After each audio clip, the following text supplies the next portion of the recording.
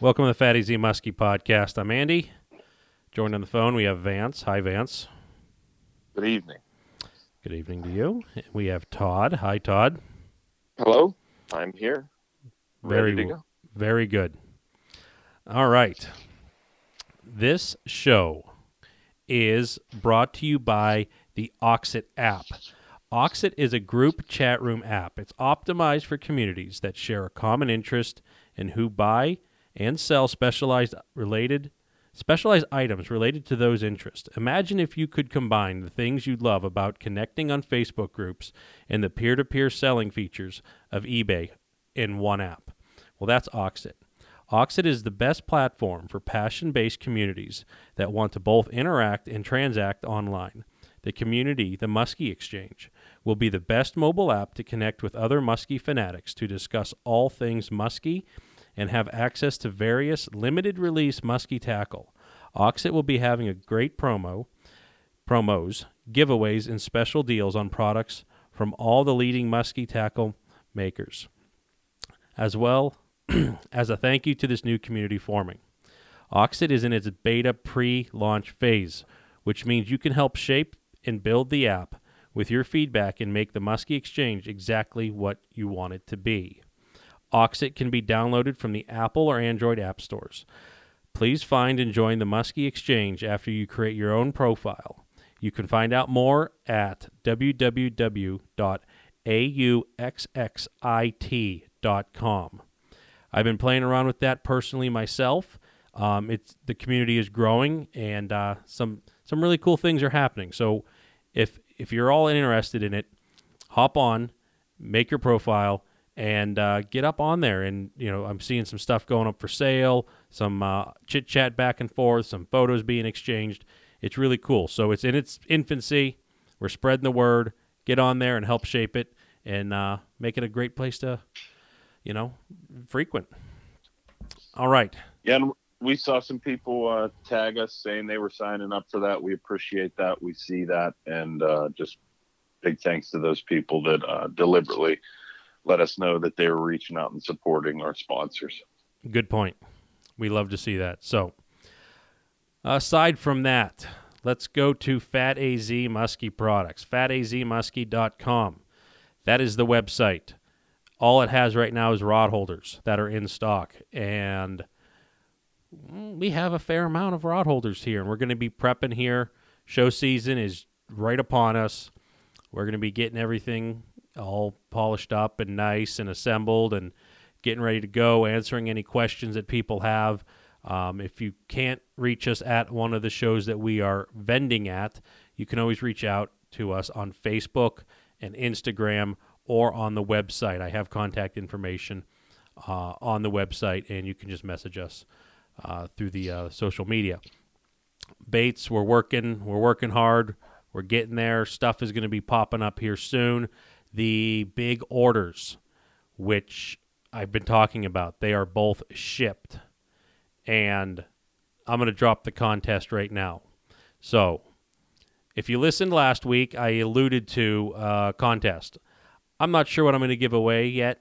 It's probably going to be a Raptor, 8-inch Raptor, Softail, or a regular Raptor. But what we're looking for is Team What about Ryan. Belichick? I don't think I have a Belichick that hasn't been worn. But Okay. a used one. That could just used Belichick would be better. Okay, so if Oh, someone no, wants a Belichick I'll go for big that money. literally has been Is worn. the sweat stain on the neck? I mean, I Oh, wow. wash them halfway frequently, but I have some Somebody really. gets one of that, you got to get it appraised, and then you got to get insurance on it if you give one of those away, Andy. Do you want me to sign it? You should definitely sign it. Often you have to go and do that in front of a. That's I need a witness on that. Yeah, you'll need to go get that stamped witness so they know it's the real deal. Yeah, you have to go to a notary. I Okay. spoke too soon.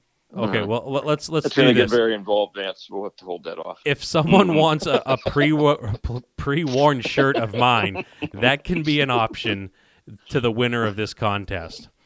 So, to try to make this, easy, I would like to have people message us through Facebook or Instagram. Now, there's going to be a lag between those. Vance watches Instagram more than I do, and I think that we're about the same on Facebook. So here's the contest. This is the order that was shipped to Team Rhino. Was the biggest order we've ever shipped in terms of volume of baits. There were 250 baits shipped to Wisconsin. I'm looking for, and I measured this out to the 100th of a pound, how many pounds in baits, not the package weight, the baits that were in their little baggy sleeves ready to sell, not with the box and all the other crap that goes with it. I know how much those 250 baits weighed. You have one answer. You can only enter one time. To the 100th of a pound, that is 2 decimal places. What my scale read. So, that's the thing. I need to know a weight. And should someone guess it on the nose, which would be extremely impressive. I mean, I guess I got to go with this, like the closest to the weight. I mean, if you guys hit it on the nose, that'd be impressive. But as soon as we get a right answer, it is guessing's closed. And the winner's probably going to get an 8-inch Raptor or a sweatshirt. It's up to them. This sweatshirt, again, is not new. There's paint stains. There's grease stains. There's fading. Framed. I'm not framing one of my shirts. I'm going to go down to the framing gallery right here in town and be like, hey, can you put this like really nasty shirt in this frame? And they're going to look at me really funny. And I'll have like, $200 in framing this shirt. That's worth. This essentially is like from grade school though. Like when you would have a jar in front of you with Skittles, and then you would have to guess how many Skittles were in it, and you would win the jar of Skittles. I'm not giving 250 baits away. No, but it's comparable to what this is. Also comparable to like Price is Right. 1 cent, Bob. Something like that. Yeah. It's exciting. It's exciting. And I have the weight here. And then I really want to talk about the amount of stressing I went through about getting all of this out the door, but I can't talk about it now. So I know all about it. I don't want to hear about it again. Okay. So it was a chore. Anyways, regardless, Facebook or Instagram, because it was so heavy. I mean, it for some people it's heavy, but for a guy like me, it wasn't. Yeah. Oh, wow. So look at that. I'm really throwing everyone for a loop. Yeah, they do a pickup at your door. You have something sitting on, like in the back of the pickup truck. Here. Yeah. I wish I could say more, because this would be a great time to talk about it. However, it's not for contest purposes. Okay. How long does it? No, did we clarify how long they have to guess? I'm gonna probably say by the next show. And okay, there's no guaranteeing we're gonna podcast on a Thursday night. It could be a Tuesday, Wednesday, or Thursday. We're gonna just end it right before we record next. I know it's not terribly official, but it's for a bait, so it's fun. Mm-hmm. So this rewards to the people who are halfway diligent at keeping up. So good. Facebook or Instagram, no other. Don't text me. Don't email me. That's the rules. Person closest, 100th of a pound. So, anyways, that is that. Oh, yeah. So, Team Rhino should have those things. He should be getting that box. He should have that box, I would hope. And Muskie Tackle Online, he's had his for a little bit now. Check him out there, because I literally have a couple. So, and I'm giving one away. Yeah, we'll be giving our own personal baits out here shortly. Yeah, it's like, well done. It's like my hand has 10 fingers and I'm giving one away. That's what this is like. So I'm cutting off a finger. It'll change shortly. Good idea. Hopefully. Anyways. All right, I'm done talking. Muddy Creek. Muddy Creek Fishing Guides, mcfishingguides.com. Get hold of us. Vance and I will be starting up not till like the 30th of May this year. Last Saturday in May, we're going to have a very little May fishing. But we're going all the way through November, all season long up there at Chautauqua Lake. We'll do our best to get you out there and get you on some fish. Days are every day we're booking trips. So if you know when you're coming, or if you, man, I don't even know if we got any full moon, new moons left. I have some people that keep asking, what about this one? What about this one? And, but we can still get you in that general area, around those full and new moons if you want to come. So, but yeah, get a hold of us. We get them all season. It doesn't have to be a moon phase. We can also do some trips early season. I got a couple guys that are going to go fishing with me here in Pennsylvania in May, early May there. So I'll be doing a little bit of stuff there, but really gearing up for Chautauqua and sort of moving up there come May 30th next year. So looking forward to 2020, see what it brings. Get a hold of us. Get a hold of us, that's for sure. I mean, I got crushed in the holidays with rebooks from previous clients. Days of Christmas Day, New Year's Day, all that stuff. So everybody get a hold of us if you want to get out there. There is one of the full moons open. The full moon hits a little weird this year. Unfortunately, in July, which is one of our most productive months, I think the full moon is on like the 5th. Yeah, they're all early because October has 2. Mm-hmm. Oh my! October has one on like the 1st or 2nd, and then there's one on like the 30th, 31st. Yeah, that's a rarity. Which is cool. Yeah, but it's also a leap year coming up, I believe. Yeah, it is, and I'm stressing about that late October moon already. But go ahead. Why the late October? For hunting, I'm sure. Hopefully, I'm gonna. Well, but anyways, go ahead. Okay, yeah. We'll digress in hunting, but that 4th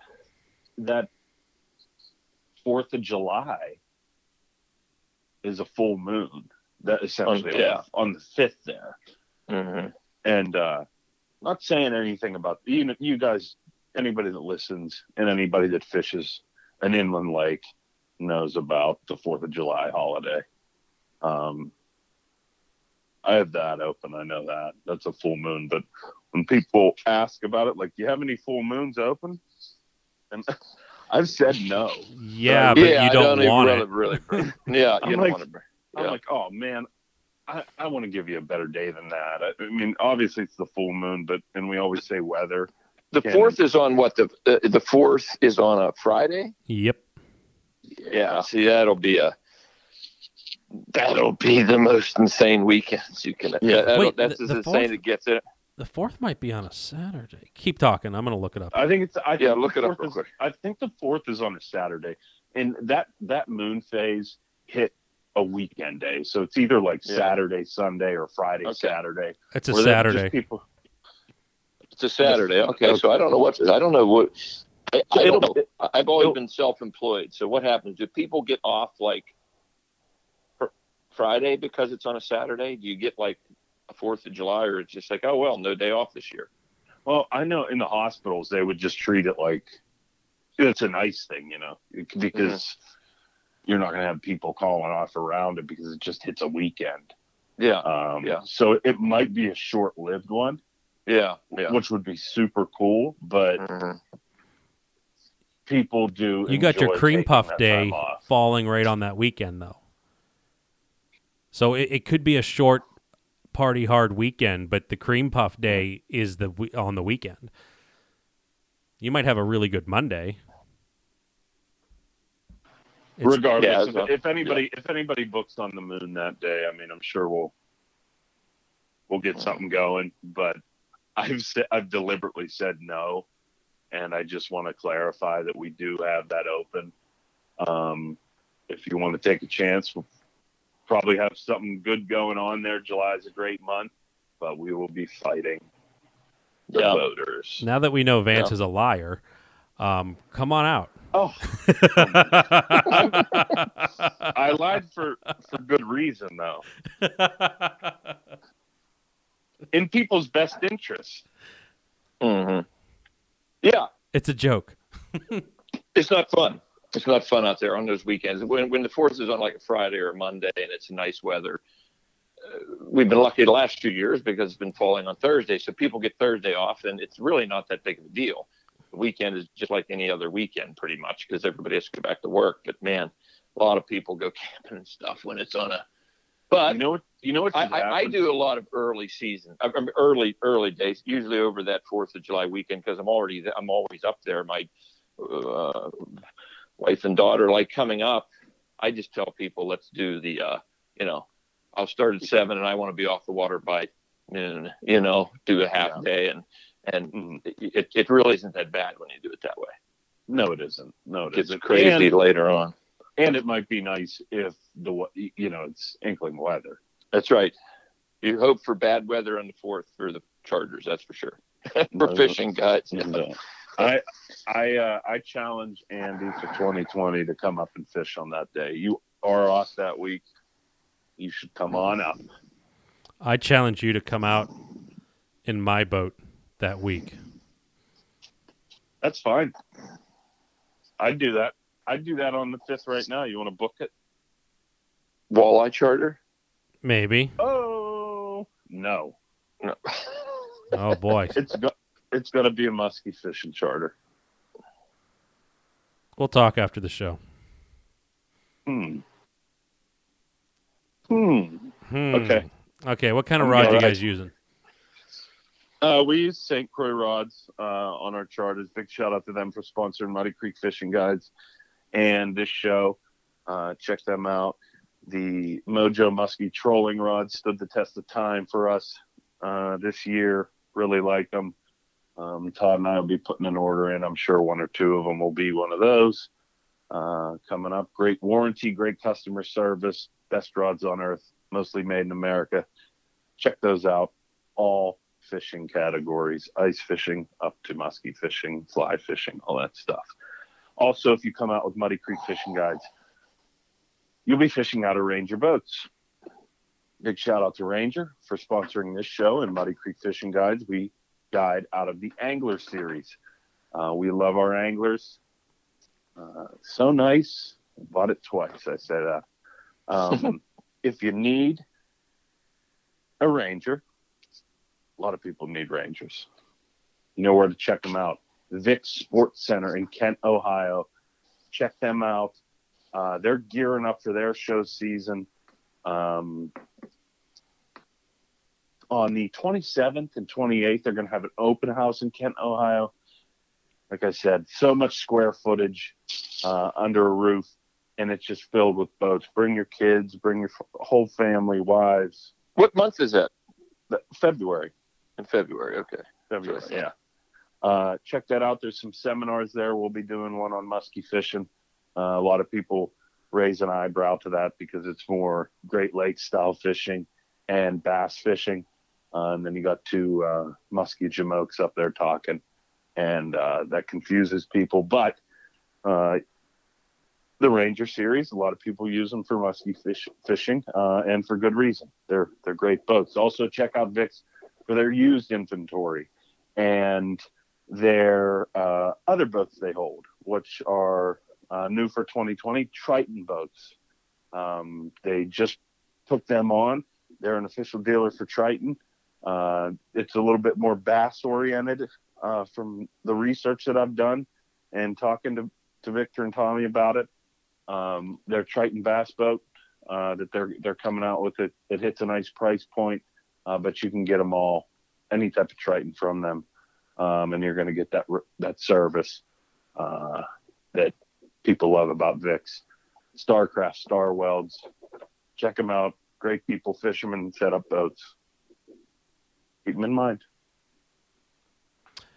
Excellent. And mark your calendars. It's 2 months away right now. The Muskie Max Plus, March 7th and 8th in Printscape Arena in Cannonsburg, Pennsylvania. We're going to talk about it for another 2 months because it's a really, really nice show. It's family friendly. They have the whole lineup. They have giveaways. They have speakers. They have vendors that you're probably not going to find anywhere else. It's in a great location. Lee Parties do a fantastic job putting it together, and it's by far my favorite show. And it's great all around. So if you can get out there and come enjoy the show with us. Stop in, say hi, get some food, and just kick around and relax. It's springtime. It's Pittsburgh, so it feels like it's, mid-June for me. It's great. I don't know if they're going to have boats there this year, but like last year they had boats. That was great. They have some. They are. They are going to have boats? Yeah, Vic's will be there. Excellent. So right there, you can, if you can't make it to Vic's open house, come on down. There'll be a few boats there. You can, talk to Vic's, see if they can set you up with something. It's just, I can't say it enough. It's by far my favorite show. So we will have enough Raptors to go around by that time. So I'm swinging this one back to us, and we're going to have some show specials going on, and we're going to have some show colors. So keep an eye out for that. Speaking of a show special, we are going to have the Freddie Mercury style Baker bait. Big shout out to him for sponsoring this show and sponsoring Muddy Creek Fishing Guides. We use those baits religiously, if you're into religion. If not, we just use them a lot. And they get chewed up like crazy. So if you want to get yourself a Baker, get in line at these shows. I know that Zach's going to be at Ohio, Pittsburgh, and the New York Muskie Expo, which is new this year. But on the Sunday, we are going to do the same thing we did last year. We're going to have about 40 combo packs of the Chautauqua Special with the Freddie Mercury pattern Baker bait with the original long lip. We call it the OG long lip. And that will be packaged with I don't even 8-inch Raptor. An 8-inch Raptor in the Freddie Mercury pattern. So the Freddie Mercury pattern. The whole point behind this is I've never painted Freddie Mercury ever. So these are going to be like two brand new patterns. I mean, two baits with brand new patterns on them. Nobody really has this combo. So they'll be packaged together. It is the deal. That is one of our little specials we're having. So we'll talk more about it, in a few more weeks. Sunday only. Yep. You can only grab them at the AZ Muddy Creek booth. Exactly. All right, I think we got them all. I think we did. 23 minutes into this show. And we talked about other stuff. I know. We did, didn't we? All right. This is a cool show, though. Happy New Year to everyone. Yes, for sure. 2020. 19 was a great year. A lot of fun. I think every year is a great year. Every day is a blessing. But this is going to be fun. We've never done this, and we've been doing this for like 5 years now. Yeah. And, well, that was just changing year. You can't. Yeah. You can't. So the topic of this show is completely different. Andy, you speak better. Take it away. All right. So we put our brains together. We came up with what are we going to do this show on? We didn't know when to drop this show, so we just waited for the first of the year. And this is going to be like, let's look back and reflect on some of our shiniest moments of the last decade.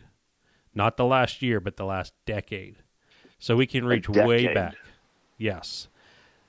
So it's been fun. There's been lots of that on something on TV, with the Sports Center was doing the best plays of the decade. There was lots of that going on over the weekend.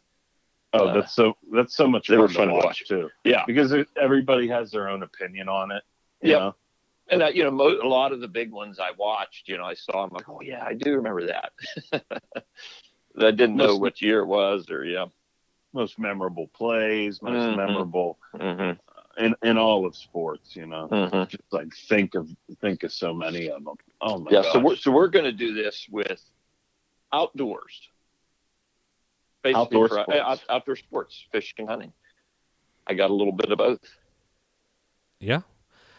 So the neat thing is because we've done this for 5 years now. We could just say that for round numbers. So half of this decade, we weren't even broadcasting some of the stuff that we were doing. And, we kind of have a loose list of 5 that, we're not putting in a particular order, but just nice points of, to reflect upon. And, I'm going to say like mine are not single moments in time. Mine are events, some of them that take a long time to go through. Some of them might take a few hours. So, I mean, I don't know how you guys want to do. We want to just go around? Do we want to just pound through a list? I think we go table and around here, and we go 5 to 5 to 5 to 5, 4, 4, 4, 3, 3, 3, 1, 1, 1. Okay. So your 5th best memory of the decade, mine, Todd's, et cetera, we do it that way. That'll keep it going. I got to start assigning numbers. Essentially, this is table and around our top 5 outdoor moments of the decade. And people can, you can do this yourself too. You can reflect on and think of it. Everybody has them. It was really easy for me to find a top 5 because I was like, what do I remember best? And so that's what kind of sparked this idea, and this is going to be exciting to talk about.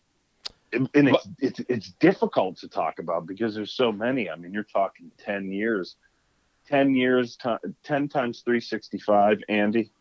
10 is 3,650. Thank you. That's how many days. But then there's also like a guaranteed 2 leap years in there. So there's 52. Okay, you're getting really crazy here. I know. I'm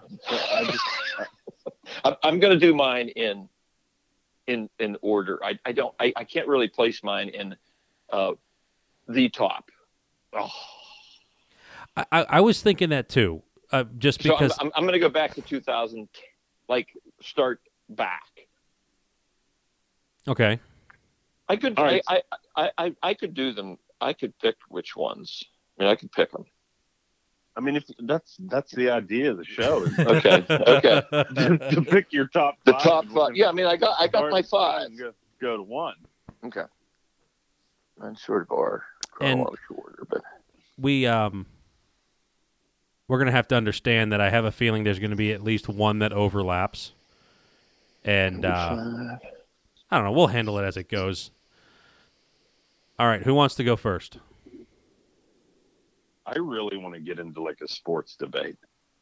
Okay. So let's talk about the Vikings. Stuff, but I'm not gonna, the top 2 plays of the Vikings. The nice thing about sports is in outdoor activities, there's nothing else brought into it, religion, politics, all that stupid stuff. You can go to these sports to break away, whether it's competitive on the field stuff or if you're out in a boat or on a bank or in a tree stand, something like that. That's what's beautiful about this stuff. You can just let your memory take you, which is lovely. But I can hit it off with. I want to just clarify that we're going to go from 5 down to 1 and go and switch around. I just got done saying no particular order. It's okay. It's all particular order. Okay, 5 to 1. So I'm going to put what I would consider my number 1 highlight. You're going to do that one last. That's my last one. Okay, I'm going to do that last. Okay, we'll do this. All right, I'm going to go first with Let's number 5. All right, number 5. We have 15 to get through, so yeah, and we have a half hour to do it. Well, my 5th best memory of the previous decade was catching my first 50-inch fish, which happened on July 1st of 10. And that we know this story. It happened. We told it on the podcast. I can remember it like it was yesterday, but this is what started my obsession, turned into a profession. And I was fresh out of a great degree. And I knew when that fish was released that I was absolutely obsessed, and it would change my life forever. And it did. This is a fish, a time that I went out with my uncle, and he had a bigger boat. It was a 16-foot tiller with a 60 horsepower motor on it. And it was my father, my uncle, it's his good friend, so I just called him Uncle growing up. So my dad's good friend, who I called Uncle, and myself, and we went out casting, and we were off at DeWittville Point.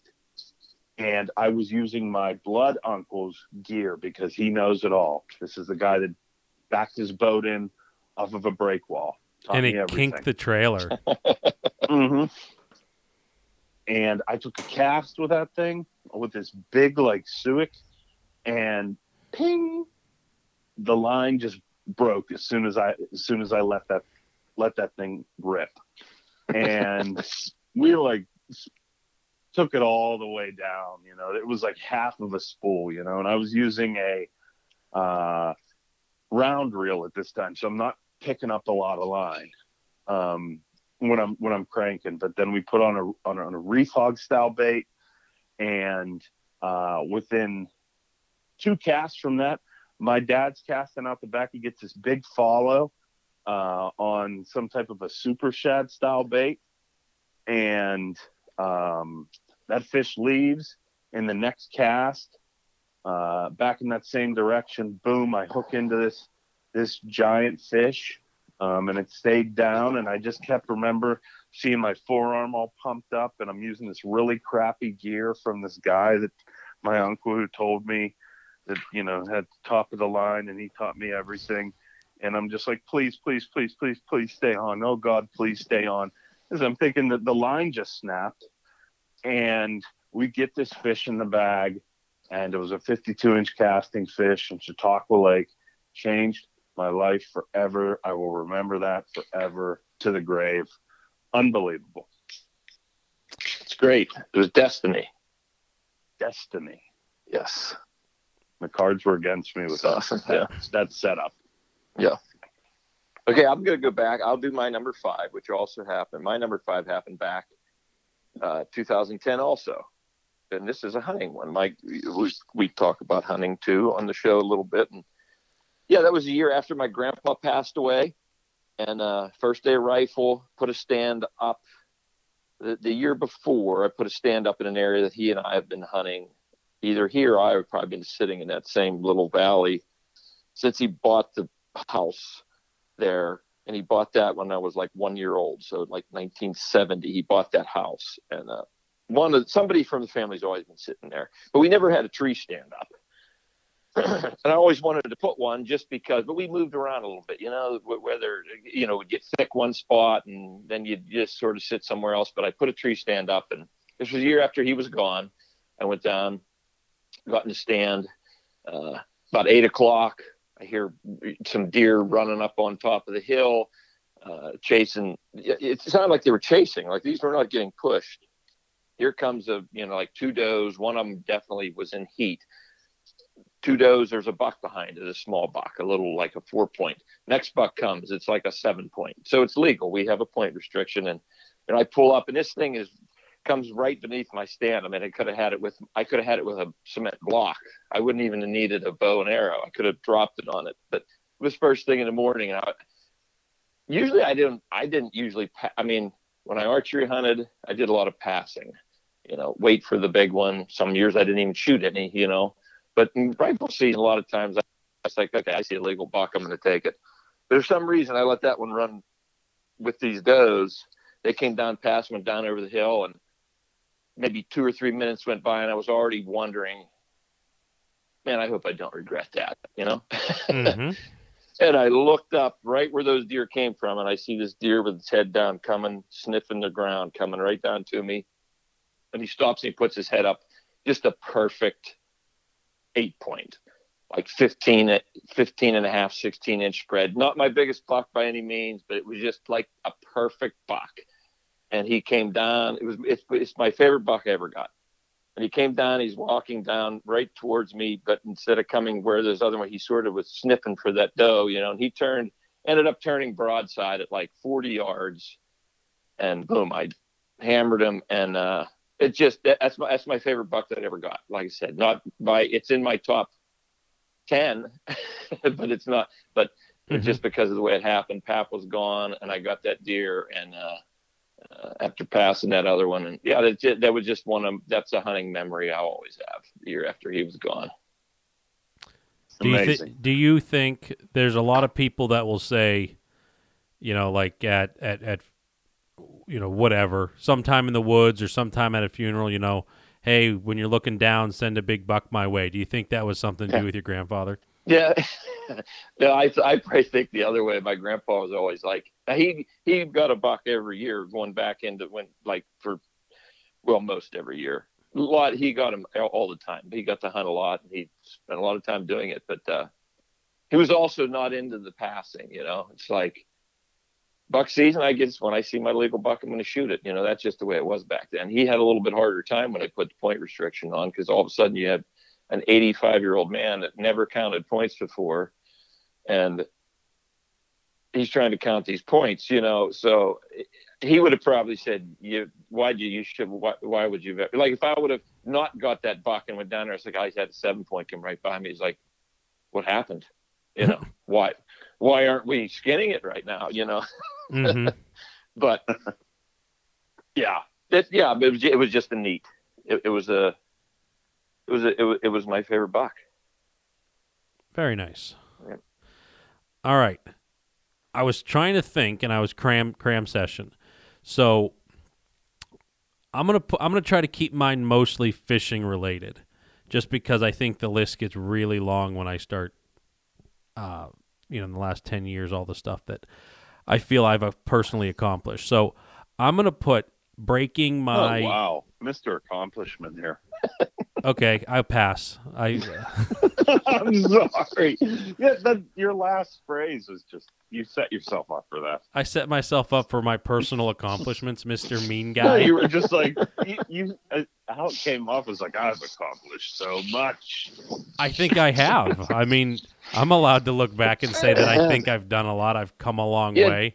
10 years, okay. That's a quarter of your guys' life. That's more. It was a joke. Less, you haven't accomplished sarcasm yet. Continue. No, I'm actually the master at it, but I wanted to try to make you feel bad. Okay, let's go. I feel bad. Let's go. Okay, you better be. So I'm gonna say beating my personal fish per day catch, and that happened with Todd. Prior to that, and this is. I'm going to say that I'm going to skip saying that part. Anyways, so it was originally a 3-fish day for me that it was beat. And, I had a big assist on this one. I had a uncle that came in from out of town, and Todd had just a red-hot bite going, full moon, and for whatever reason, you didn't have a client book that day. Yeah, casting day. And that was that year that the fish were going just bananas on casting. And I remember we went up there and, it was first cast for me. I caught a fish, and then a few minutes later got another one. And I never even put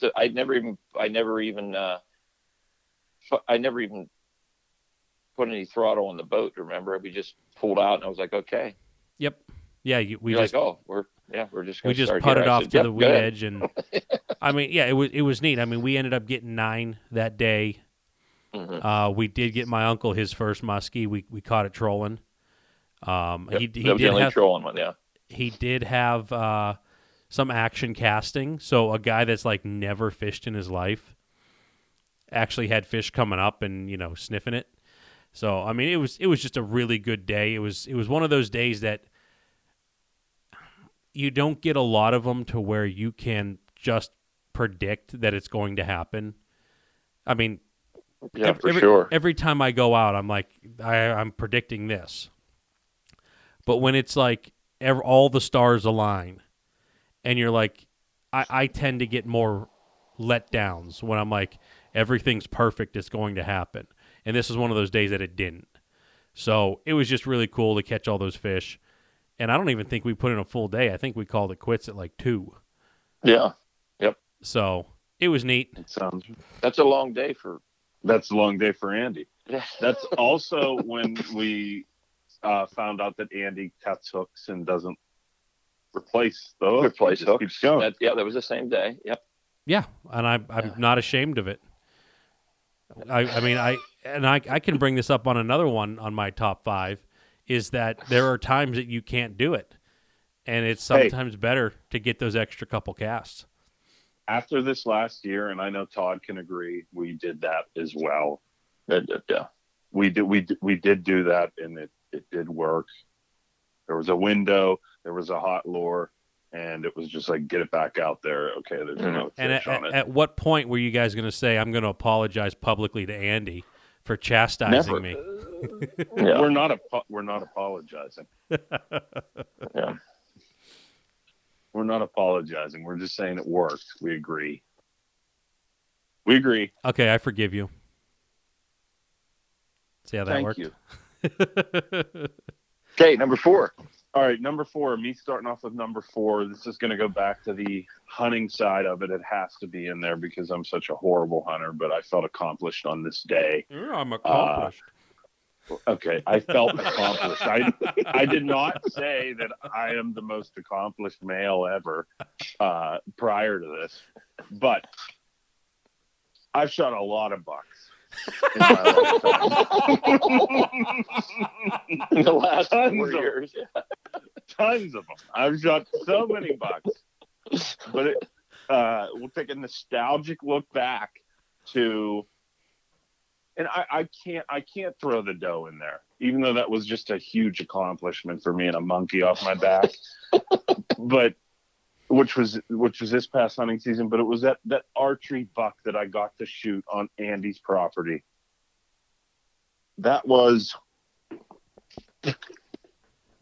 one of the coolest things I've ever experienced in the woods.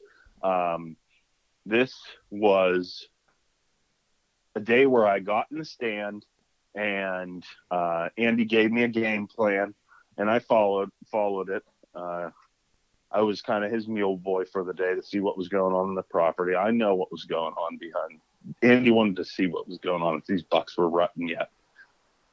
But Andy gives me a game plan. I get in first light and I bust up a bunch of deer, and I have huge bucks in front of me and a bunch of doe. And I'm trying to shoot this one buck, but it is like a legal shooting light. And this is like a conversation where Andy and I will always disagree, or Andy will raise an eyebrow too. I should have shot that buck, but I know that it was way dark. But I was too inexperienced to use the scope of a crossbow. And this is the first time I was using a crossbow. And I was like, really, this is the first time I was ever crossbow hunting. So I was like, okay, I can't shoot something that's like 200, 100 yards away. You know, I have to be really close. So I was really zoned in on this rangefinder. And I was like, okay, I'm sitting in the stand. I know that this tree is going to be like 30 feet away, right? This is 40 feet away. This is 50. I'm not going to shoot past that. So I was like looking the whole time out of one eye with this rangefinder, trying to find these deer that were everywhere in front of me, just having a hoot and holler in time. And I was eventually unsuccessful in the morning and saw this big giant buck at first light kind of just stare at me for a half an hour. And Andy has all that on text. Do you want me to read it? No. I'm actually looking at it right now. Oh my gosh, you were so quick with that. Go ahead. Monday, 6:23 a.m. Vance was just getting in the stand. Vance texted me. I'm at work. The text reads, "Deer everywhere." I write back, "On the road or in the stand." And then I gave him the shop's phone number if he needs to call me. And then I also said, "Be careful out there. There are monsters." And I sent him a whole bunch of trail camera photos. And then he wrote back, stand and road and walk in. New text, window to back left in. Meaning he left the window of this one hunting blind up. I wrote back right is the one I tend to leave unless blocking wind. Right now we're discussing strategy on scent prevent, Which I have no I have no idea what the hell to do with wind. Yes. So then Vance writes, sucks I ran into those deer. He's on the edge of an ag field that had standing corn, and there's no way. You just got to get in. So I write back, can't be helped. How many deer? Vance writes back, 6. Then I write back, in the plot, ? He says, walking corn. New text, plot. New text, big. New text, can't make it out. New text, OMG. Very quickly, I got all those texts. I then write back, buck ? Vance writes back, 8, the number 8. New text, at 60. New text, how far is food plot edge? New text, 40 ? I then respond, which edge? 9 o'clock? And we go off the face of a clock on this. I know we've explained this in the past. I said 9 o'clock is 45 yards. Vance writes, walk in from stump, new text, OMG, new text, I called, new text, he's almost here, new text, I'm shook. I write back, shoot, don't text. Vance writes back, the big 8, new text, is on the trail, new text. Should I call, new text, 100 away. I then write back, what way walking? If coming in, then no. Then Vance writes, walked away. I then ask him, which way walking? No, okay, I said call lightly. Then he writes, but to me, and sends me a video that he called in this deer. I say, nice. Vance then responds to me saying, pretty sure that was Loafer. Loafer was the name of an 8-point that we named. New text, way too dark, heavy steps. New text, what happened? I write, what happened? Vance says, 2 of them were in the clover. New text, then I heard a charge. I respond, if any deer is in the plot except for the extremes at 3 o'clock, they are all in bow range, meaning most of this food plot is in bow range. AKA shoot, dumbass. Pretty much.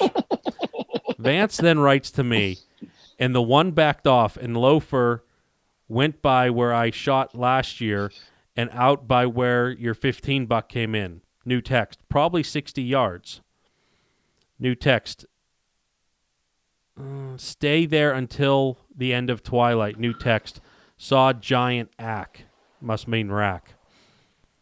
Man, I'm reliving this. It's unbelievable. And I'm at work trying to field these texts, and my phone is blowing up.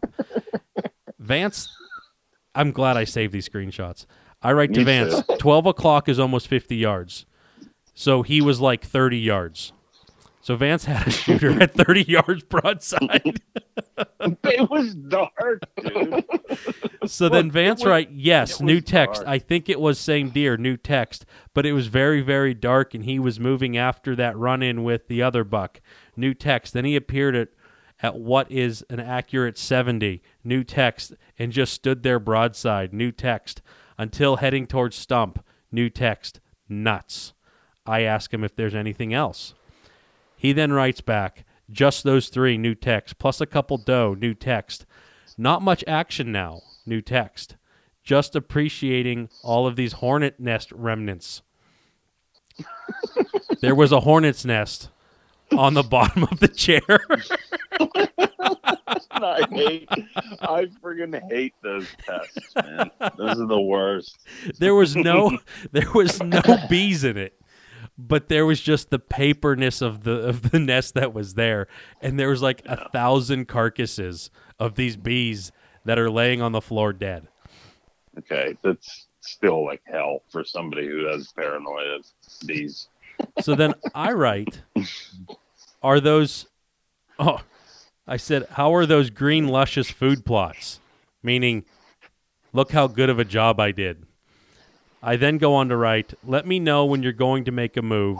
I want to talk on the phone before you leave the blind. Vance says, call, I have earbuds. I'm going to walk at 9:30.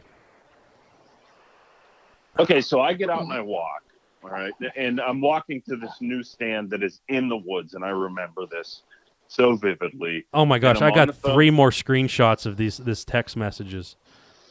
I mean, but I remember this. I'm walking with you. I'm on the phone with you.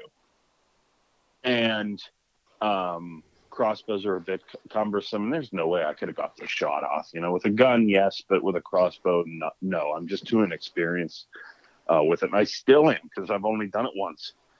And I'm walking with Andy, going to this new stand. Deer all over the place. It's a huge party in the woods.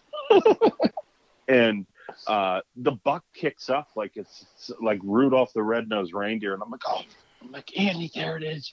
And it's a buck. It just jumped in front of me. And he's probably thinking, like, you should have shot the thing. What's the matter with you? Strike 2 right now. Yes, strike 2. So I get in the stand, and while I'm walking to the stand, there's a 6-point that's dogging on 2 does. It's really neat to see. I get in the stand. I'm all out of control, banging things. Boom, boom, boom, boom, boom. Finally get in the stand. I'm in the other stand. There's some more text going on. And I'm just sitting there waiting, watching deer run around. And I'm looking out of the window in probably a place Andy doesn't really want me to. And then I get skirted by this buck. And it goes into 50 yards, okay? And it surprised me. And it starts walking uphill. And I'm grunting at it. And I have no idea how to grunt. I still don't. And I'm just playing this thing like crazy, like it's an accordion. And this buck at like 80 yards gets all pissed off and just puts its 2 hoofs down in the front. And I'll never forget it, puffs its chest up and does a 180 and comes back to 50. And I'm just like, I'm like, I can't believe this. All of a sudden I'm flushed. I'm beaten. Boom, boom, boom, boom, boom, boom, boom. And that buck starts walking. It's at 40. It's at 30.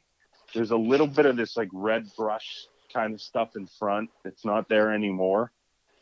It comes like to 10 yards in front of me. And I was like, as soon as it steps out, I'm just going to shoot this thing. That's the only way it's going to go. Steps out, I shoot it. It runs like 20 yards, falls over dead, and start the liver jokes that never seem to leave me. I wasn't going to say anything. Well, I shot it in the liver, but I hit a lung, and I hit the liver. And I'm still not really sure where to shoot things, but they're dead. And I got a 9-point buck, left hook. Unbelievable experience. Coach Andy got me through it. I loved it. And it continued my obsession with hunting. And I thank you greatly for that, Andy. Greatly. You're welcome. That was a fun day. That's awesome.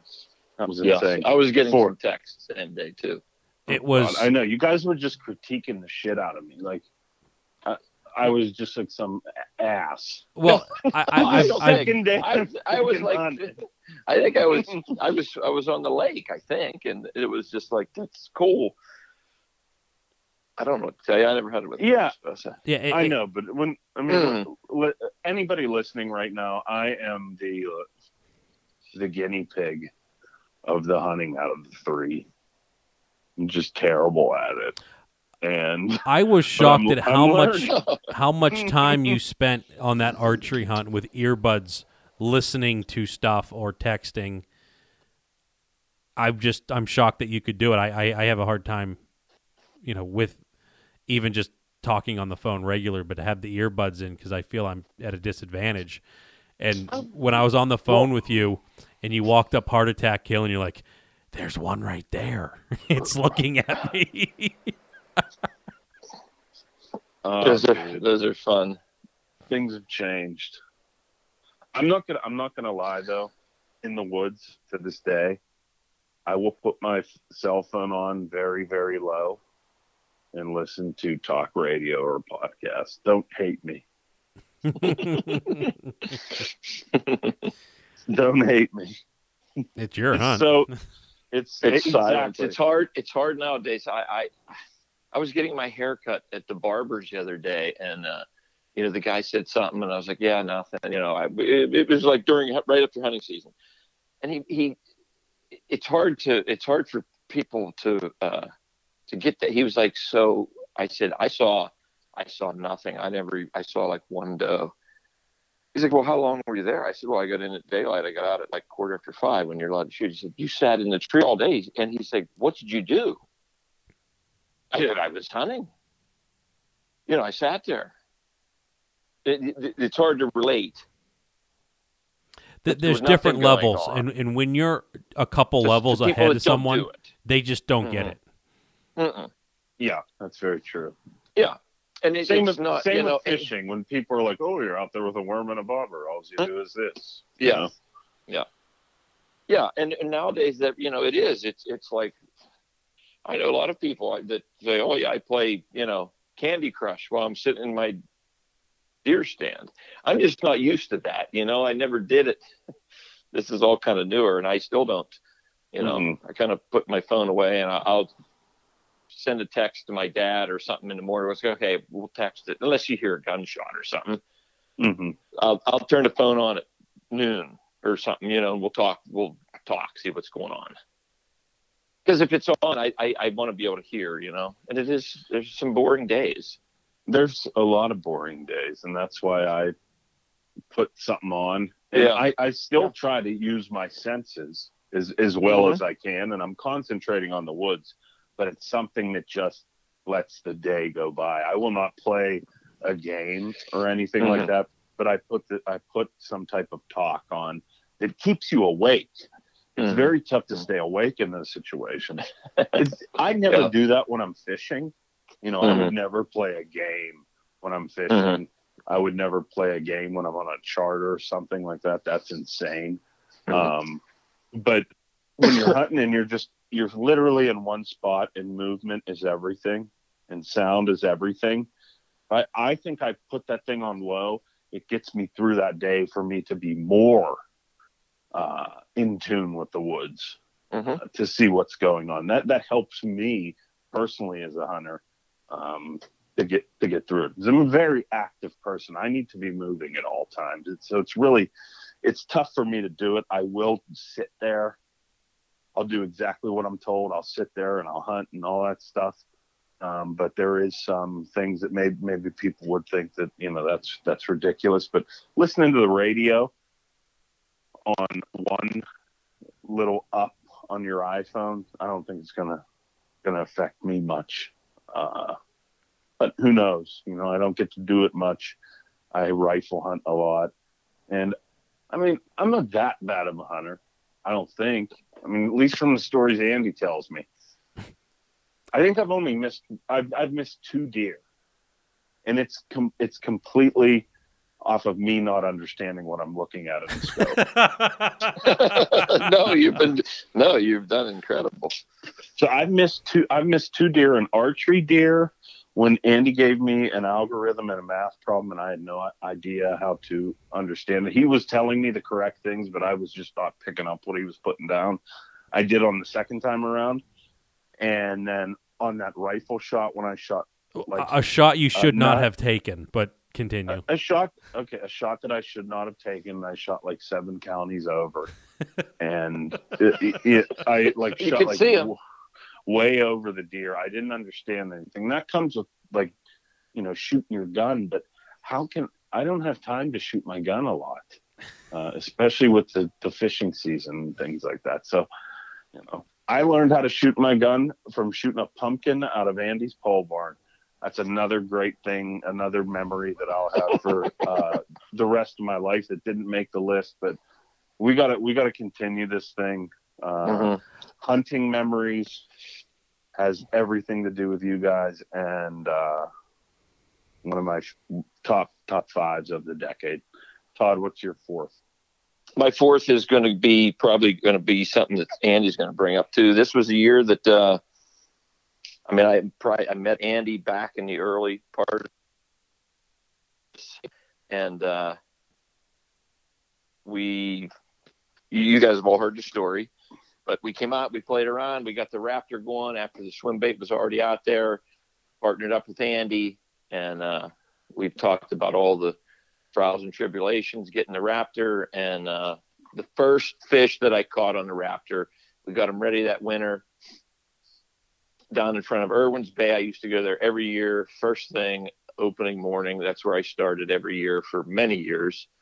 And went down there, first drift, probably fished about 20 minutes. Gold Rapala, it was like the only color I had. And if it's a Gold Rapala, I think it is, it was horrific. It did not look good at all. Yes, it's one you painted. It was just, I said, put some gold and some black on the back. It was Gold Rapala. Andy had never really painted. Well, he had never painted baits. But we sort of were starting to get a little dialed in on the infancy. It was a major infancy. I didn't even catch that many fish on that year because it was total infancy. It doesn't look anything like the Raptor that we have now. But that was the first one that I caught on it. And it wasn't a big fish. It was like 41 inches. But I just remember getting it because I know I had a lot to do with the shape, size, style of the bait, and we worked on it because that was in total infancy, and then it goes from there. There's a lot more of my top 5s are going to come in with other Raptor stories, but yeah, that was one I'll always remember. It was a bait that we made, and first fish, first drift, first few minutes of the day, and it wasn't a tank. Yeah, and you can look back to see the growth of the Raptor that Todd's talking about, shaping this thing with Andy. On our Instagram page, there's like a picture of 5 baits, which started with like a really fat, weird looking thing. And it shapes down to what the Raptor is in production nowadays, which is super cool to see. Yeah. Yeah, I'm not going to talk a whole lot because, like I said, there's going to be some stuff that's shared, but my number 4 is the progression of my boats. And I'll be the first to admit that I am guilty at, if I see something that I think is better, newer, faster, I'm definitely going to eventually work my way that way. That's just how my brain works. So back in the early, like 2010-ish, I had my little baby boat, my little 14-footer. I had a 6-inch jack plate with a 40 on it. This thing was just tuned, and it was just a rip-roaring machine for what it was. And I was prouder than a peacock to have it. And then, as life progressed, I found on Muskie First in the boats for sale section I was kind of already starting to look for boats. And I was thinking of going a different direction. Then I saw this 681 there, and I sat on it for about a day without making a move. Then I ended up calling, and the guy's in Indianapolis, and I worked it up to where I took a day off of work to where I was to meet this guy on a Friday at like 11 o'clock in the morning, something like that. And I ended up being the first guy to come look at this boat. He priced the boat extremely low for what it was. And I remember leaving like real early. I forget how far of a drive Indianapolis is from here. What is that, about 8 hours? At least. Yeah. I mean, it's probably like Chicago. I knew you at the time, and I knew you were doing all this. I was out on the lake, but you were... No, you wouldn't have been on the lake because me. I went and did it on Valentine's Day. It was one of those things that This might have been one of your other boats. This would have been... Well, I mean, come on, I've only had... The ultimate, no. Were you married? Yeah.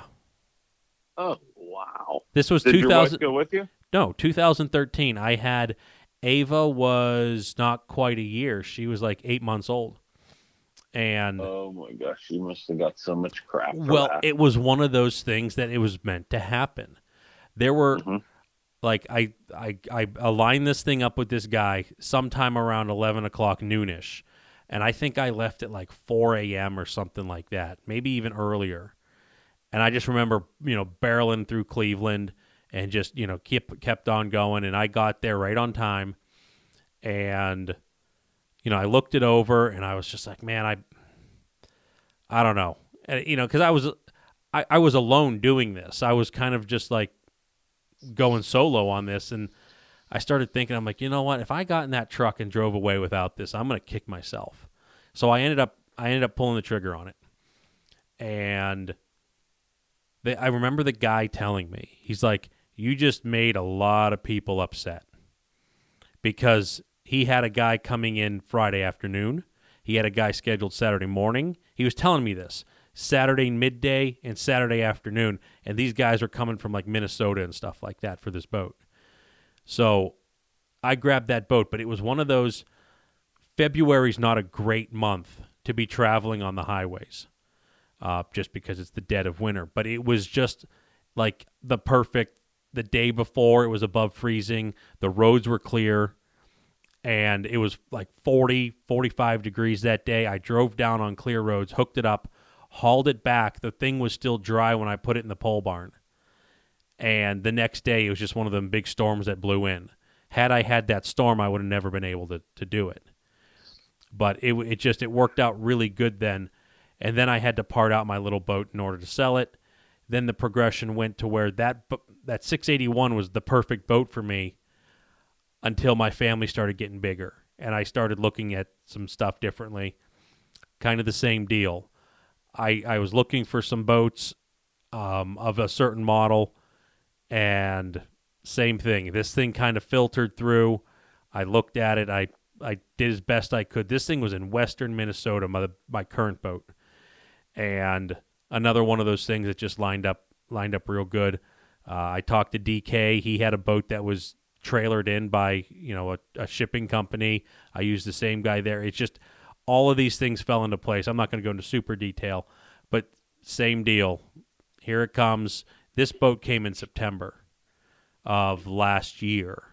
So I had the original Ranger, the podcast studio from days past. All the way until Gone with the Wind. Gone with the Wind. I think I sold it late September, October. But it just how the progression hits, and now I am sitting to where I feel I'm extremely happy with the boat that I have. That just the size, the fit, the finish, all that stuff for my current needs. And I just love that feeling of just being satisfied. I don't have that a lot. So that's yeah. Okay, you guys can attest that I tinker all the time. Yes. Oh, yes. Mm-hmm. So when I'm looking at my boat right now, I'm just like, yeah, I don't really want to change anything at this moment. So for you me, haven't looked at it hard enough.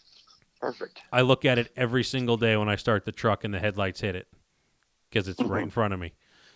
So hey, and that, you know what, with that 681 story, we may not be where we're at right now with the boats. Todd and myself. that's right. Just saying. The original Ranger. That is a huge, and maybe that day when you took me out on Erie with 3-foot rollers. And you stayed dry.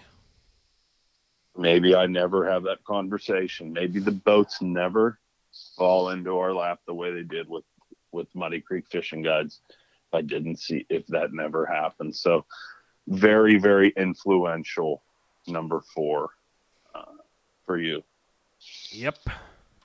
Numero 3, going into it.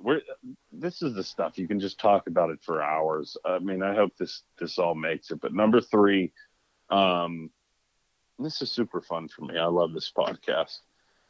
Number 3 top outdoor moment of the decade for me was my dad's 40-pound class 50-inch fish, which happened on his birthday, which was this past year. That was an unbelievable memory for me, an accomplishment for me and him. November was tough. It was new fishing for us when we were out there, and we were booked all season. I left that open for him if he wanted to come out and fish. I told him it was going to be nasty, but we had some decent weather in November, so we got to fish.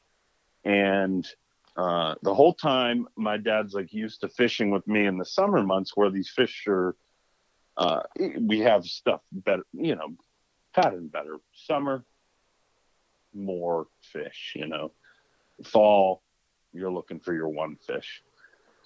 The whole time he's chirping at me like, man, I just wish one of these like rods would go off. Blah, blah, blah. This is the second day we fished. It was a day after his birthday. I'd like to clarify that, but it was his birthday weekend. And this was one of many fish in that day. And it was like a summer day. And we got to get that fish netted, and it was unbelievable. We were trolling, it hit a baker, and I was like, oh my God, I was so like elated. I was like, oh God, we just netted this thing. And I was like, that was when my dad was reeling. My dad does not have good boat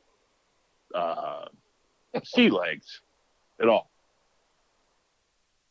And he had fallen back into my bimini with a full enclosure.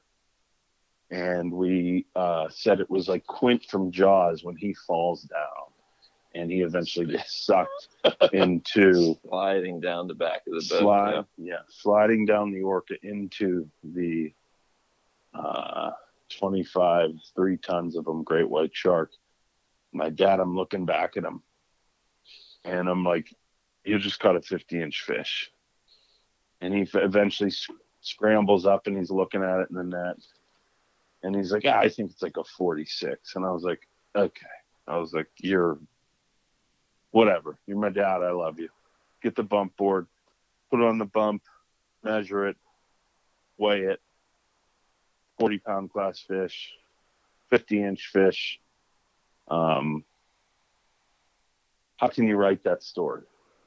Birthday weekend with your father, blood relative, world-class fish, unbelievable. Take it to the grave. Hit a baker. Did I That's say a that? great, Yes. Yeah. That is a great, it's a great thing to have happen. Family are involved in some of mine also. Yeah. Remember Can't that. take them back, man. No, you remember that for forever. I'm sure you remember your dad's like a 50 or 52. Yeah. That was just an unbelievable hug it out moment. Just unbelievable. I don't remember. He was like, you want to call it? Because we were catching a lot of fish that day, and it was in a small area. He was like, let's just troll up and troll in. I was like, nah, let's troll in the area where we were getting them, and then we'll just motor up fast. I was like, we have to go back through there, and boom. Oh, that's so funny. So funny. Falling all over the boat. I'll never, ever forget it. He may have a different way of telling it, but he definitely fell all over the place. And it was unbelievable. That is my number 3 of the decade. That's awesome. It's a good one. My turn, my number three, going back to the same year I talked about, first year we made the Raptor. And as I said, I caught that first fish on one. I was pretty excited. I really liked the bait, but we did a lot of tinkering that summer. I was chartering. I didn't get to fish much. And I really didn't use Raptors a whole bunch that year because I had like these couple little prototypes, but Andy and I started playing with it. And by fall, we had some different like weights. The style was about the same, but we were weighting them differently. We were doing things a little differently. So we had a couple, and I sort of wrote this down on a piece of paper, like which one was which, like this color is the one that was this weight. This color was this weight. And I was out in October with some clients, and we were casting through an area, and the water was real murky.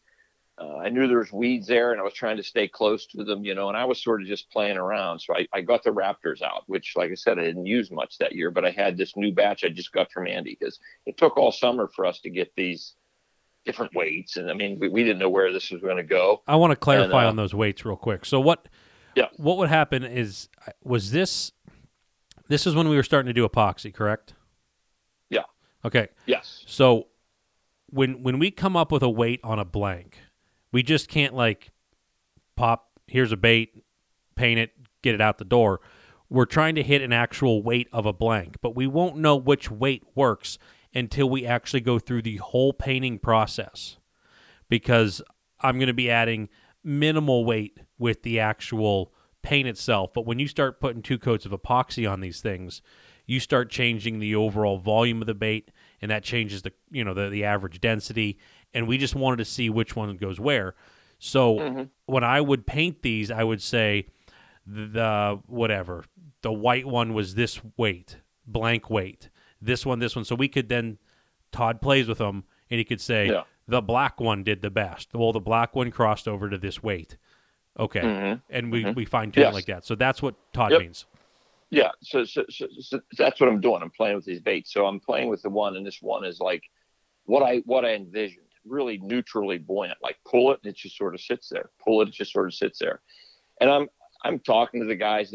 I'm really not fishing. They're casting. I'm talking to them, but I'm playing with these baits at the back of the boat. And every once in a while, I'm whipping one off to the side to see if I'm just in those weeds. And I whip the bait out and pull it like twice. Wham! The thing gets slammed. Fish hits. Fish comes up. Head comes up out of the water, and this is a really big fish. I saw it. I looked at the guys. They heard me say I got one. Everyone turned around. The fish came up. It goes down underwater again, and the fish is shaking its head. It's taking a little run. Boom! And I feel like puff, like I lost the fish. So it just for a split second, felt like I lost him. Next thing that happens, the line is peeling off of my rod as fast as I know. I was with Vance in this situation one time. It was the last fish of the year that one day. Remember, we were chasing that fish.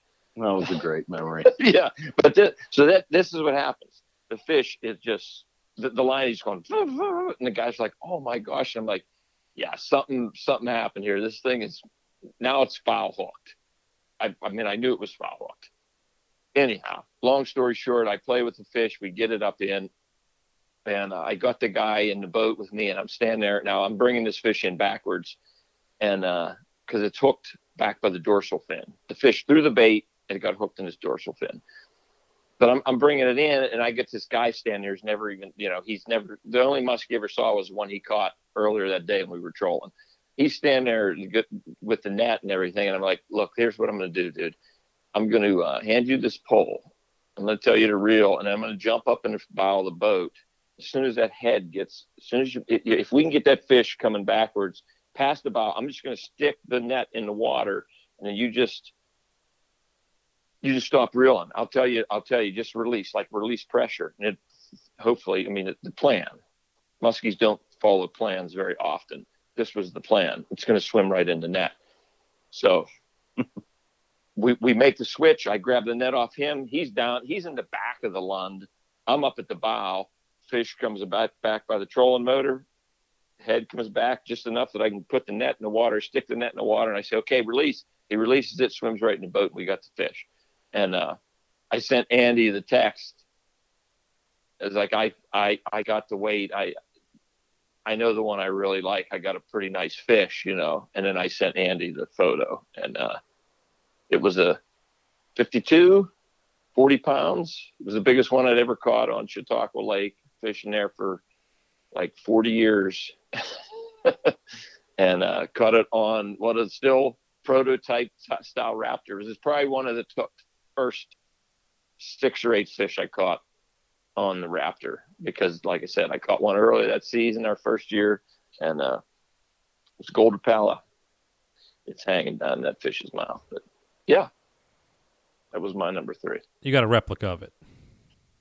I did get a replica made of that fish. Okay, yes. because I just wanted, if anyone heard it's hanging in that Oh, fish's yeah, mouth. it's hanging in the fish. I got the replica made, yes. Yeah. The fish did get released. He was foul hooked. Yeah. But I don't care. Yeah, I mean, we can have a discussion on that at a later date, but yeah, a bunch of interesting things when you start breaking things down like that. But yeah.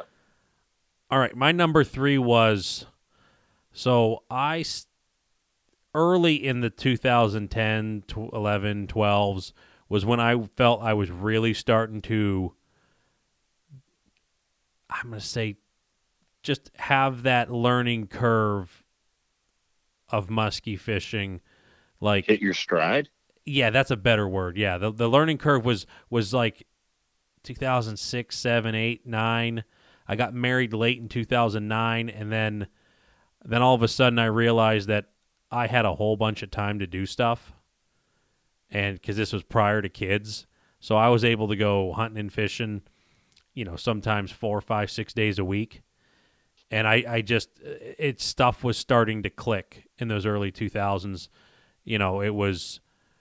I was not just like poking and hoping. I was making predictions, making calls, getting stuff, and just I wasn't like, a wizard at it, but stuff was starting to gain steam on all this, and it was just like this new level of confidence that I had, approaching various amounts of things, with my life, and it. Some of this stuff can go trace back to the, the muskie fishing, the patience, positive attitude, and all this other stuff. And it seemed to have like really clicked. And it's like riding a bike. I don't get to muskie fish that much anymore. But when I do go out there, I might not be able to hit exactly like if I found a lily pad flower, if I could put a bait right on it, but I'm still getting really close. There's repetitive motions. There's just stuff you've gone over a million times that's just ingrained in you. And it was the early 2010s-ish was when it just felt like it solidified. It was a part of me. So I'm putting that couple 3-4 year span of just hitting, just like it clicked was like a good memory there of just kind of doing it the hard way. I didn't have Facebook and all these keyboard warriors telling me what was right and wrong. I kind of went out and figured out myself and met a couple other local guys, and we hashed it all out together. So that's a cool memory of just doing it the hard way. Nice. Yeah. I like that. Mm-hmm. That's hitting your stride. Yes, that was the word I was looking for. That was my number 3. You can thank me later. So we're going into Vance, 2 I now. don't know where I'd be without you right now. Yeah. Hey. I hold my weight. 2. Number 2 of the decade for me is my wife's 40-pound class fish on Chautauqua Lake. It was a fun day for us. We had a grueling guiding season. I had a day off, and I had a full day to fish with my wife. And if you go a couple, podcasts from a year ago, you'll know the story that there were a bunch of whitecaps on Chautauqua. Not the best situation you want to take out your lady in. You almost had a fist fight in the parking lot. Yeah. Yes, I did. Yeah, I was going to go because that guy MF'd our companies, and I was not happy about that. And so after I cooled down from that,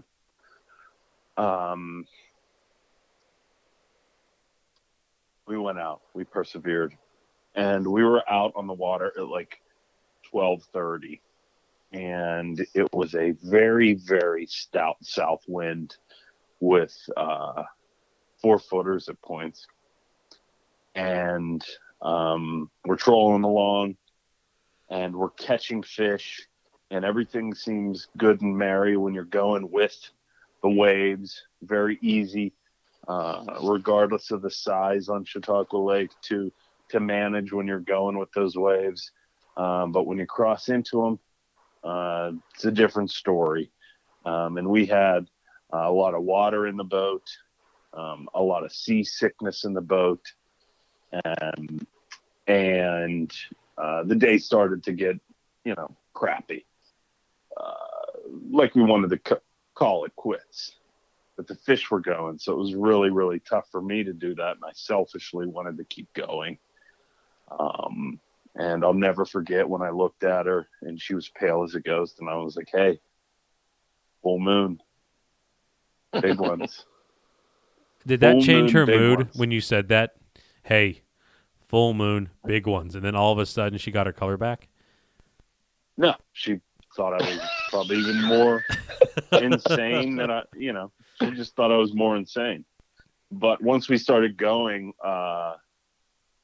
firing up that motor and riding over the waves, she was okay. And then once we started going with the waves again, she was fine. And I promised her it was the last pass, and it was.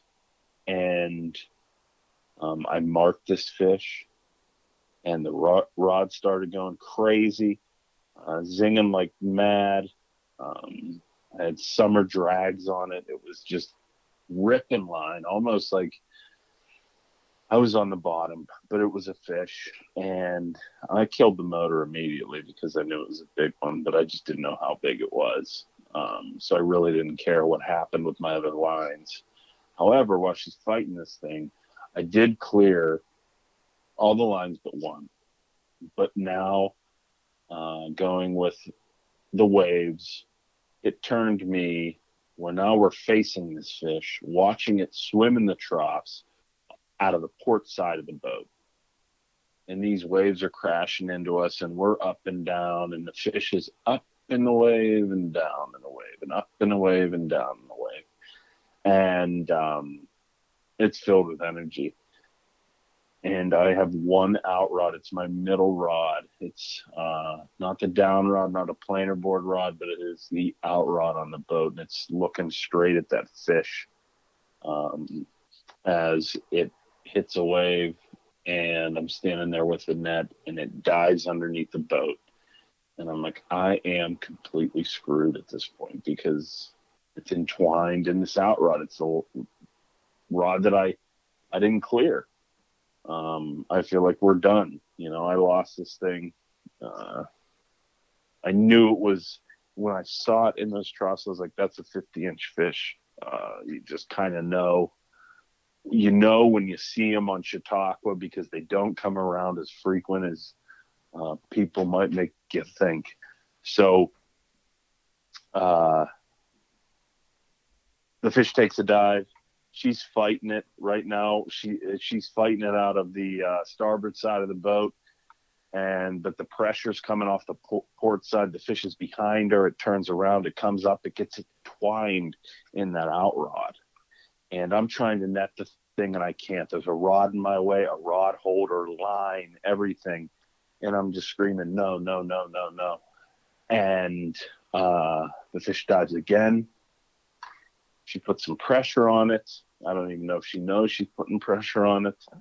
And I start screaming, back up, back up, back up, back up, because this fish is presenting itself, trying to like swim away from it.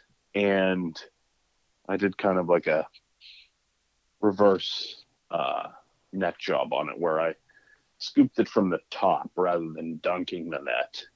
And I finally swooped it around the back of the tail. The fish was in and out of the net a couple times, and your heart drops at that moment. We finally get it as I'm screaming back up at the top of my lungs. And we have the fish, and I don't say anything, and she's still reeling. She doesn't know that this fish is in the bag. And I'm like, we got it. It's in the bag. And, just complete pandemonium on the boat. We get some great pictures of this fish. You know, she can't. I'll never forget her saying, like, I'm not going to be able to hold this. And I'm just like, I know. Just hug it. And, you know, we measure it, weigh it, all that things. We get some great photos of it. This thing was just it was just a dinosaur for the lake, and a memory we'll have forever. Unbelievable.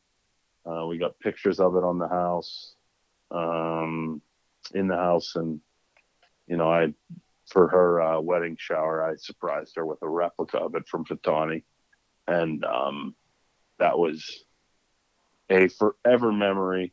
And I feel good because she was always dogging me about not catching a 50 with her on Chautauqua Lake. And she still to this day doesn't know how difficult that is. But that's 2 for me in the decade for outdoor experiences. Unbelievable. After all that crap that we went through in the middle of the day, it was nuts.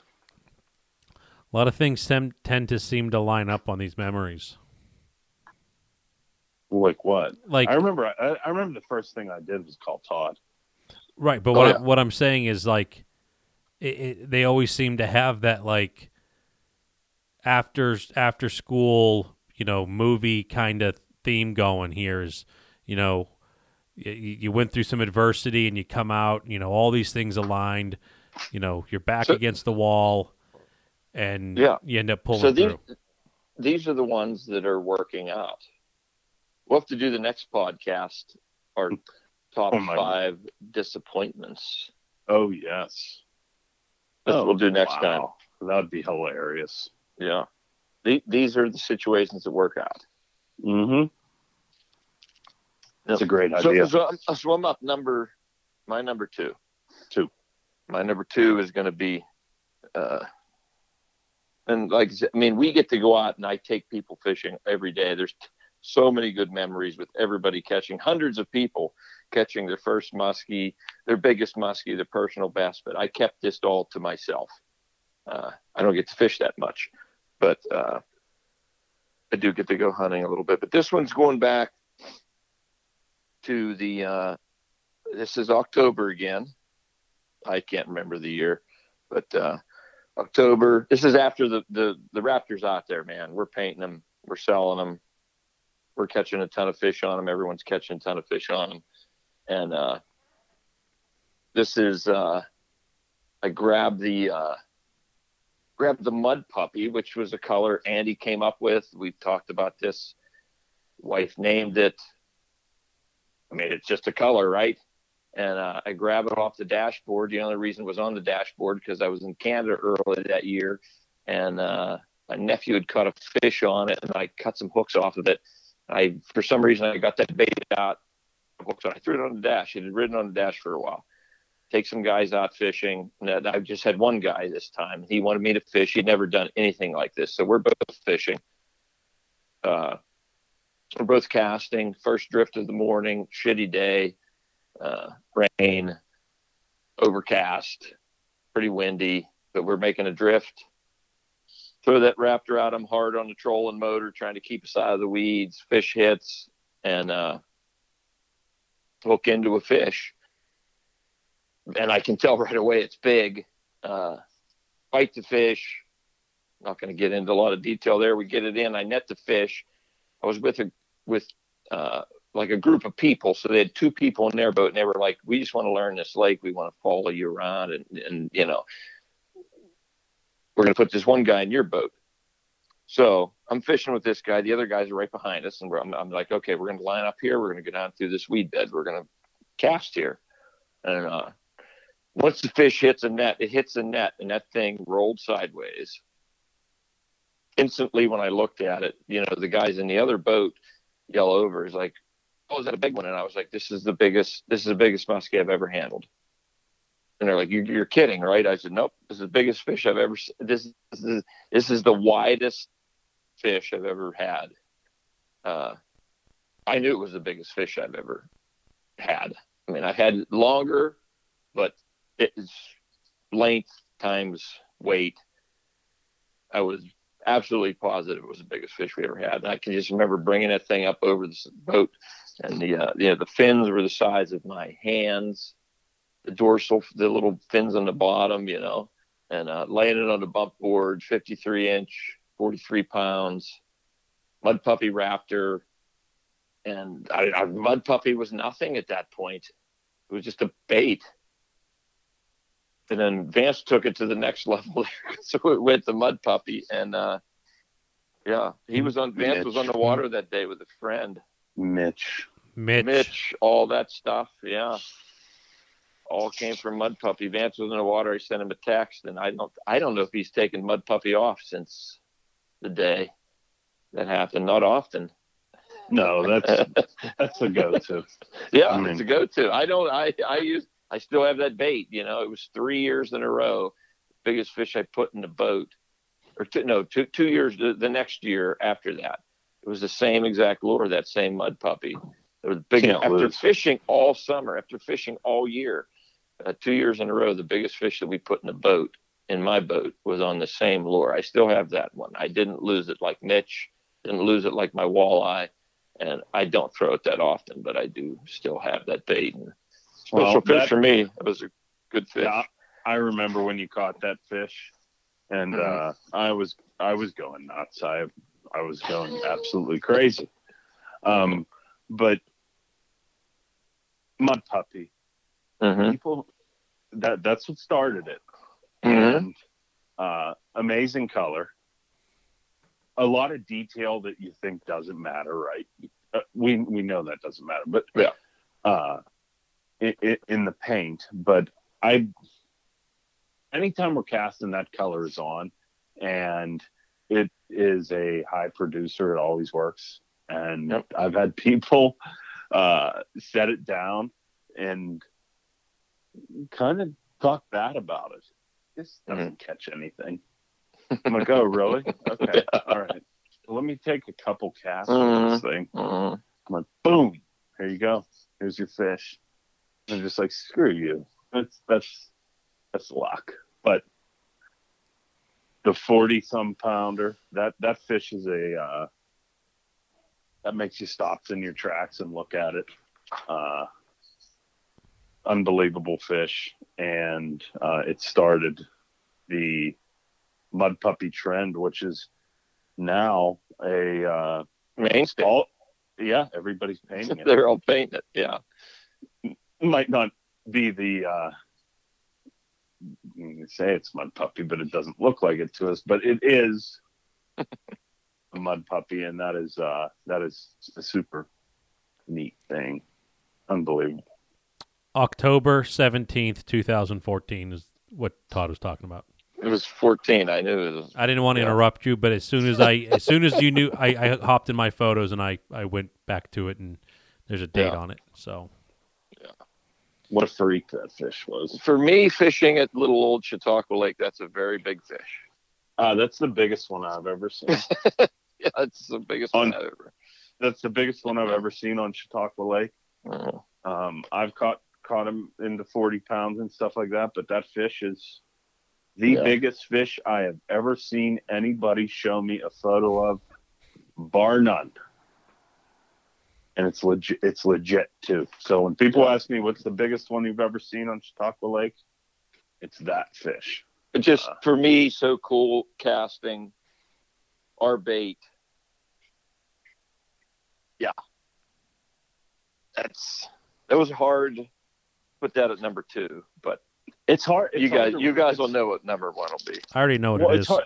Yeah. I know it is. But it's hard to reflect on things because we're still in life, and when you run a small business and stuff, it's constantly ba-boom, ba-boom, ba-boom. But like in retirement, you look back on that and you can be like, what the heck? Wow. Yeah. Storybook stuff. Andy? Okay. So mine was a kind of a big milestone in just the whole baits and stuff like that. So back in 2016, we built a house and we moved. And it's not like when a business gets so big they got to move. It was we were actually uprooting and moving. And Be honest, our business was a giant, and you had to.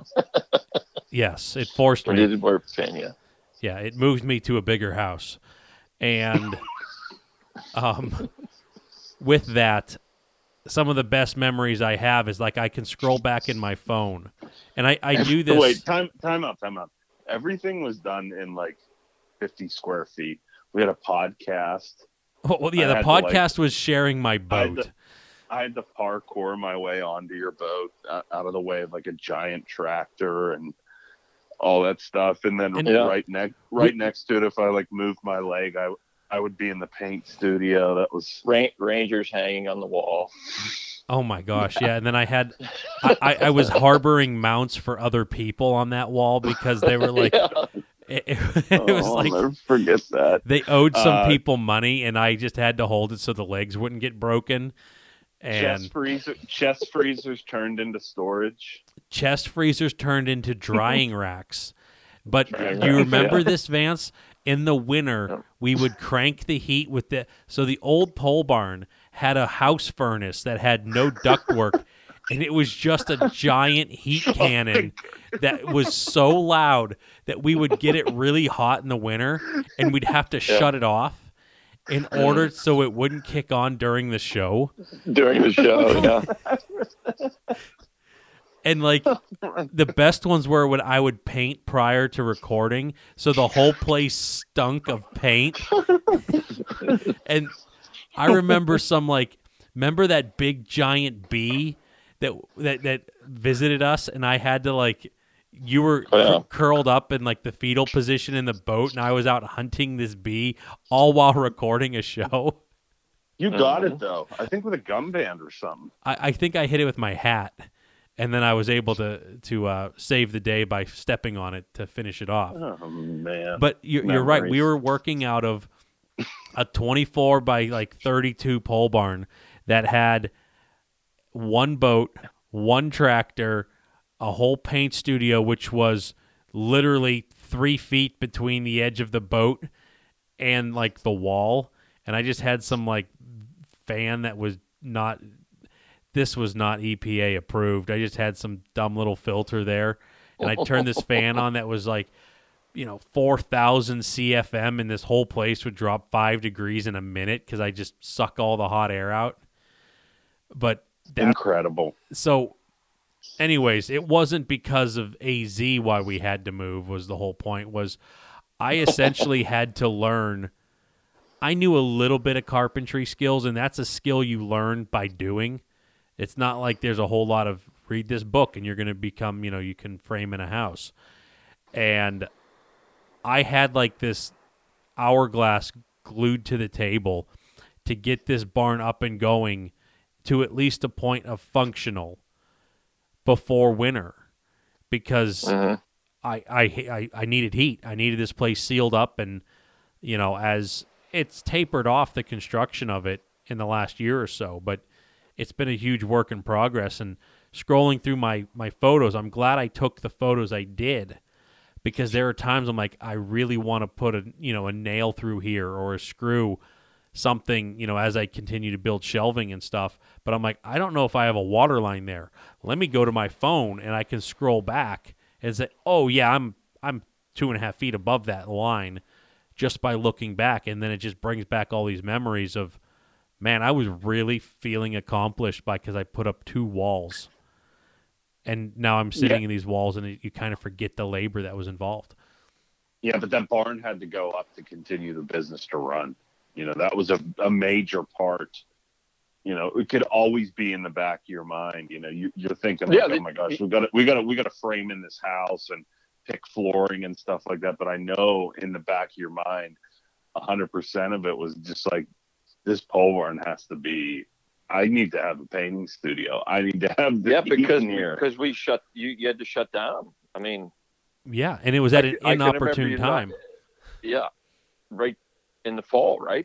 We moved in late October, early November, when it was actually settled. We could just say November 1. Yeah, because there was talk of I don't know what. Hopefully, we can do this and we can get some baits for these shows and. It was.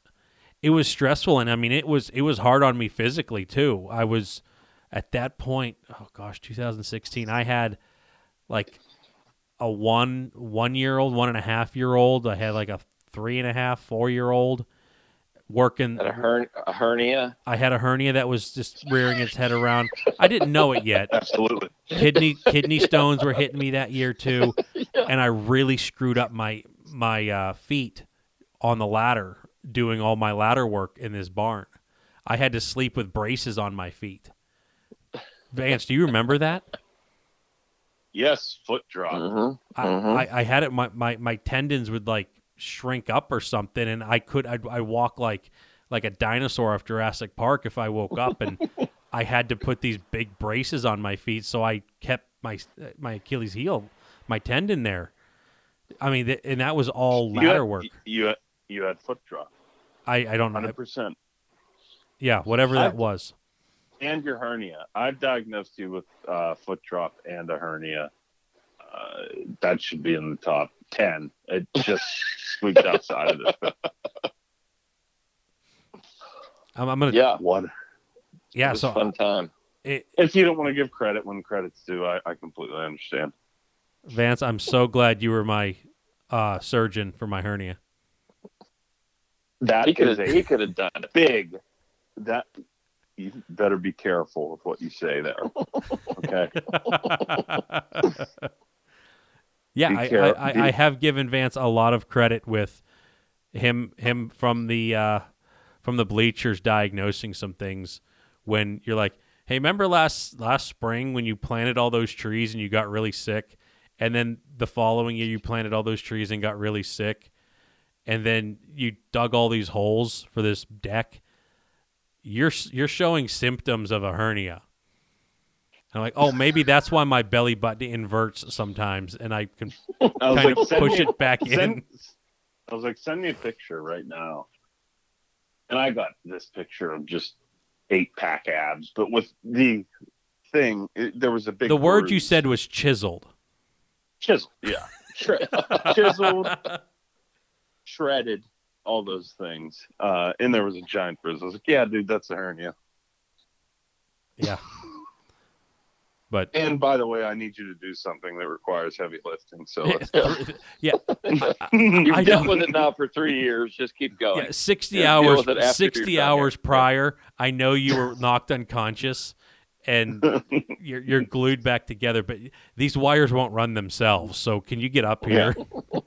Can you help me out with something real quick? Yeah.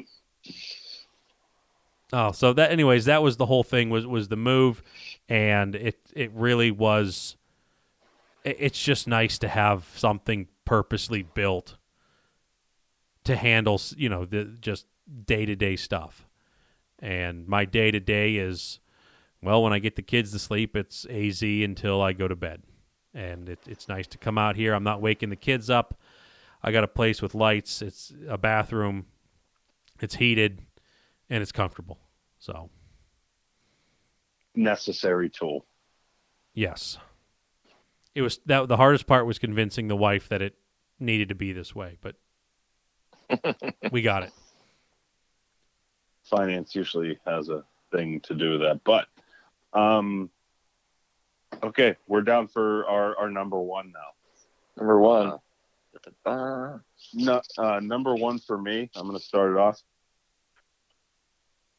By far, number one, life-changing experience, best memory was becoming a guide for Muddy Creek Fishing Guides and becoming part owner in Fat AZ Muskie Products. It's changed my life forever. I owe a debt of gratitude to the two other people on this phone. I'm not going to make it a sob story, but that was so important to me.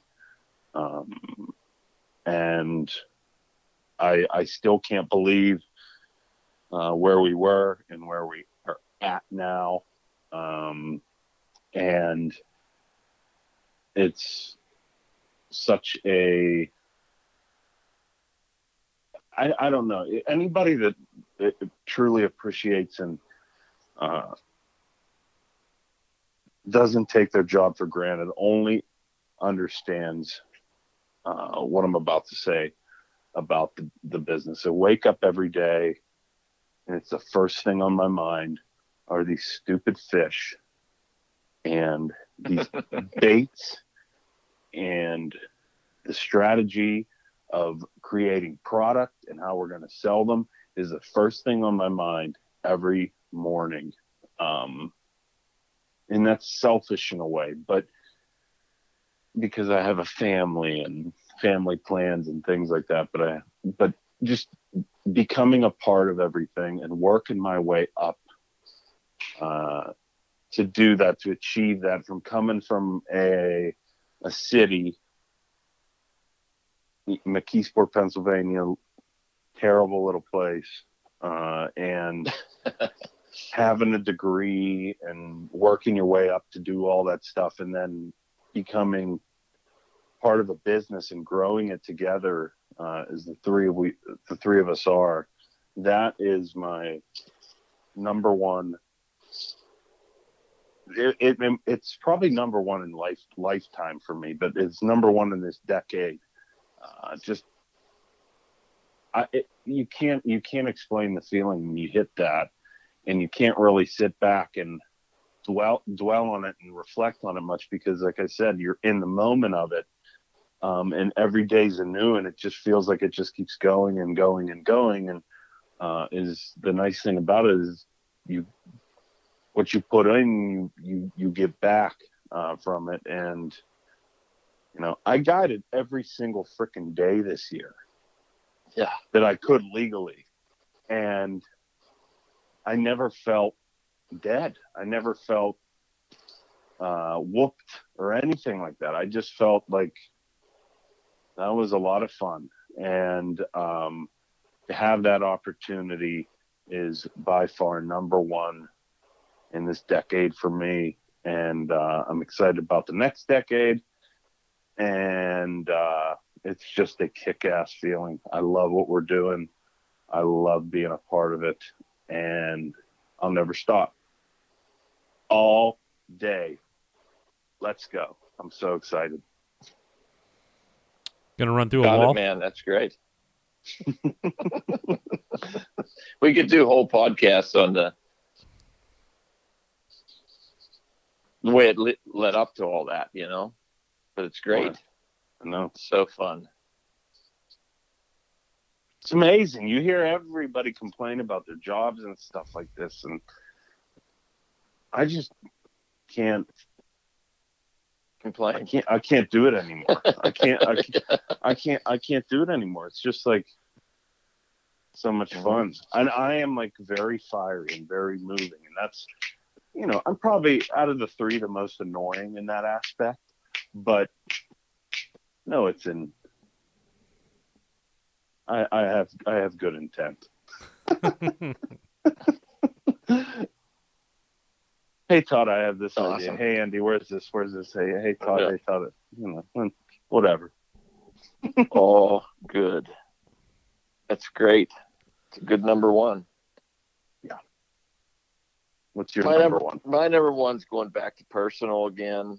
Like I said, I tried to pick stuff that happened to me. I think you guys already know what this is. Yeah, we said on number two we knew what number one was. Yeah, take a little boat ride. Before I started my trips that year. I can't remember what year it was, but probably 3 or 4 years ago. And take a boat ride with my wife, and 14 or 15, probably 15.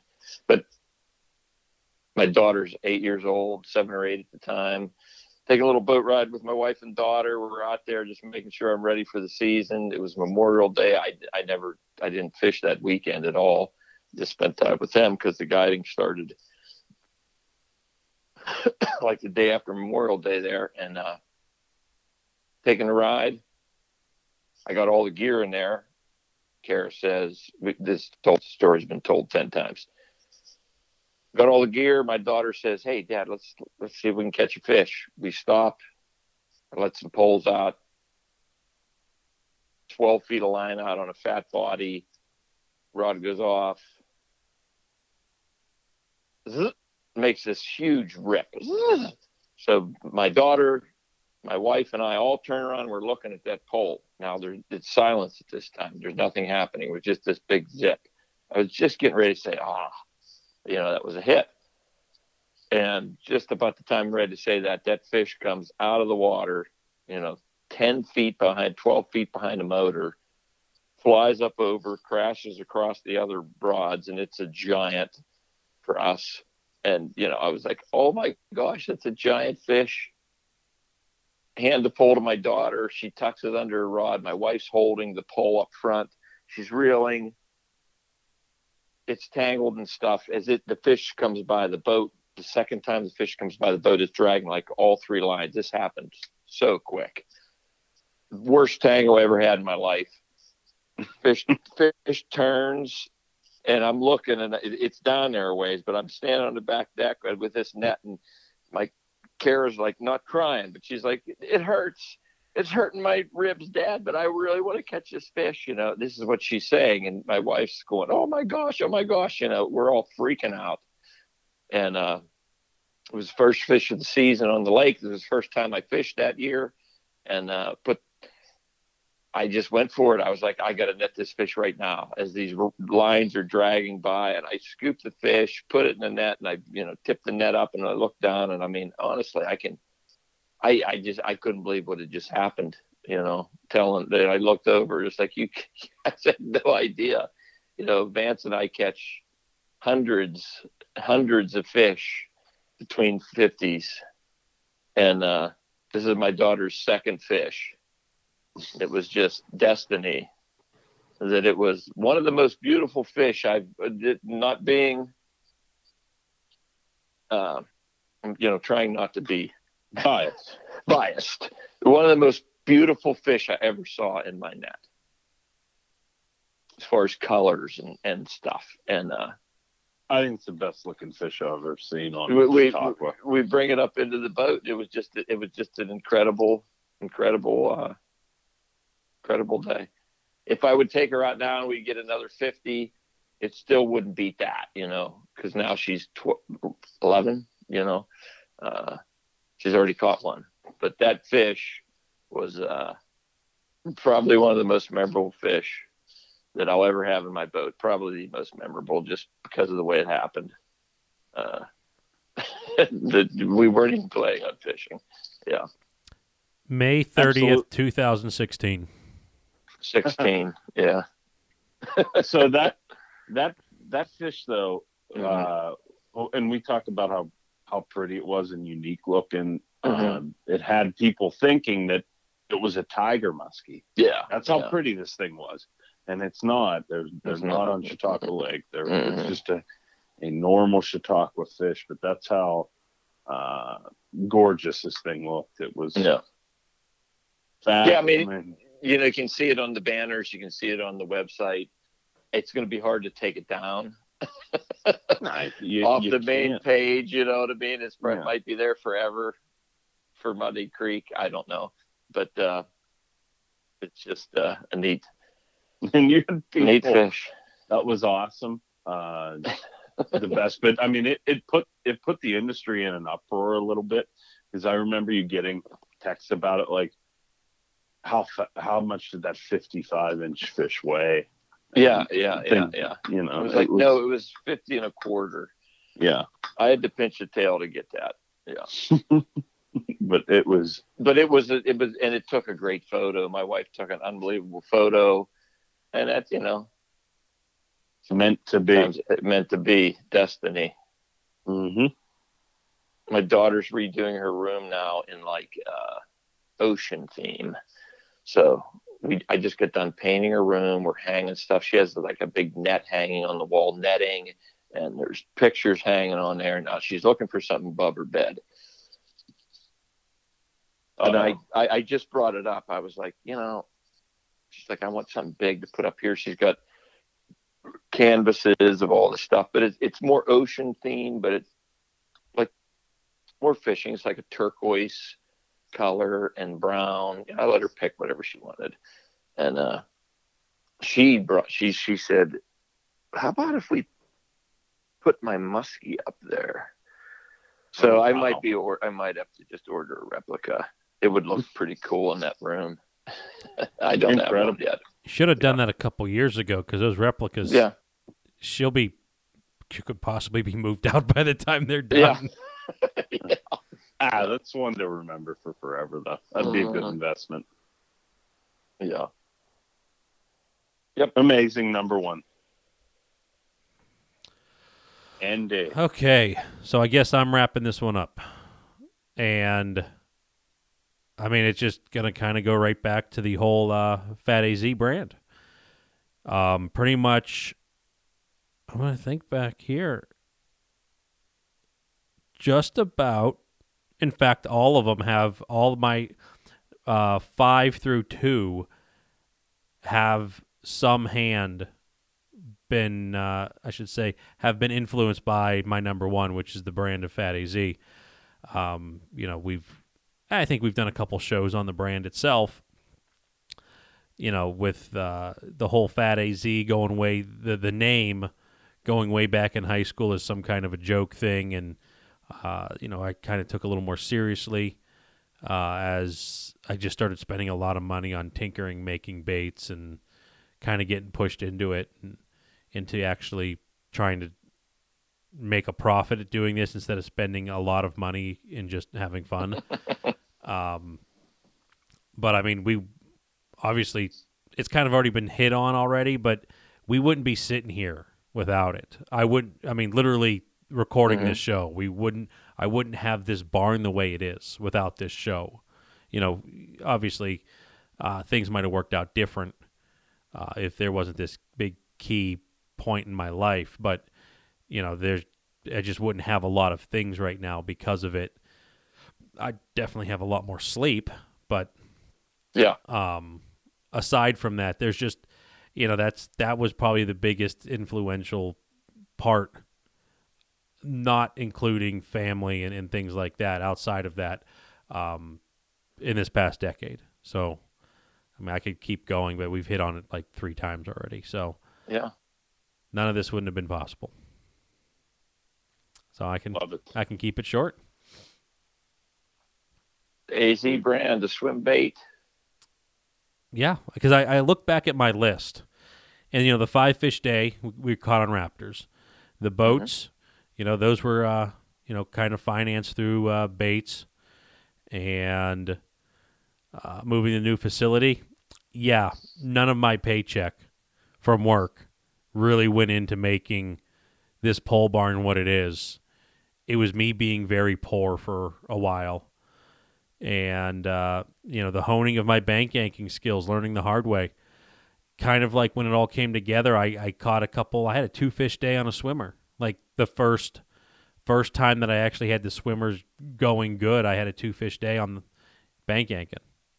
So kind of just like, well, this chapter's closed and let's open up the next one and see where this goes. So, you know, I don't know much more to say about it than that. Brand speaks for itself. Perfect. Well, wanna Amazing. We talked a It lot. was fun. yeah, over That was 2 fun. hours. I should break this one into 2 and we can have 2 weeks worth. I almost said when we were at like number 2, or like number 4, 5. Yeah, I was like, let's pick this up on the next, and we'll do 2, because we could expand on all that. So many more stories, so much more fun in between. Getting to meet both you guys, meeting Andy, seeing him on, as much as I like the dog, on looking at the computer, but I did do more of that, and you know, that's how I saw Andy's pictures of his swim baits. Mhm. So we were going to have the little show, and I was like, hey, let's get a hold of this guy. Wouldn't mind having a swim bait from a local guy. I don't want to use this stuff everybody else in the world's using. And Yeah, that's how it all happened. honestly, yeah, and that all happened there. And then the swim baits are now my baby, and they're finally perfected correctly. And somebody caught a 56.5 on one. I mean, Yeah. Not just somebody, so that's a well-known Yeah. bait maker. a well-known bait maker. So, I mean, it was great for me to, show you guys how it was done on that bait. Yeah. I'm going to make a prediction. Since Vance is very proud of his accomplishment with the swim baits, I want to compliment him on his beautiful paint jobs that he spent all day on New Year's Day painting. That's not true at all. Andy, you're the painter. You're the painter forever. I am not a painter. Guess who also said they were not a painter? Jesus.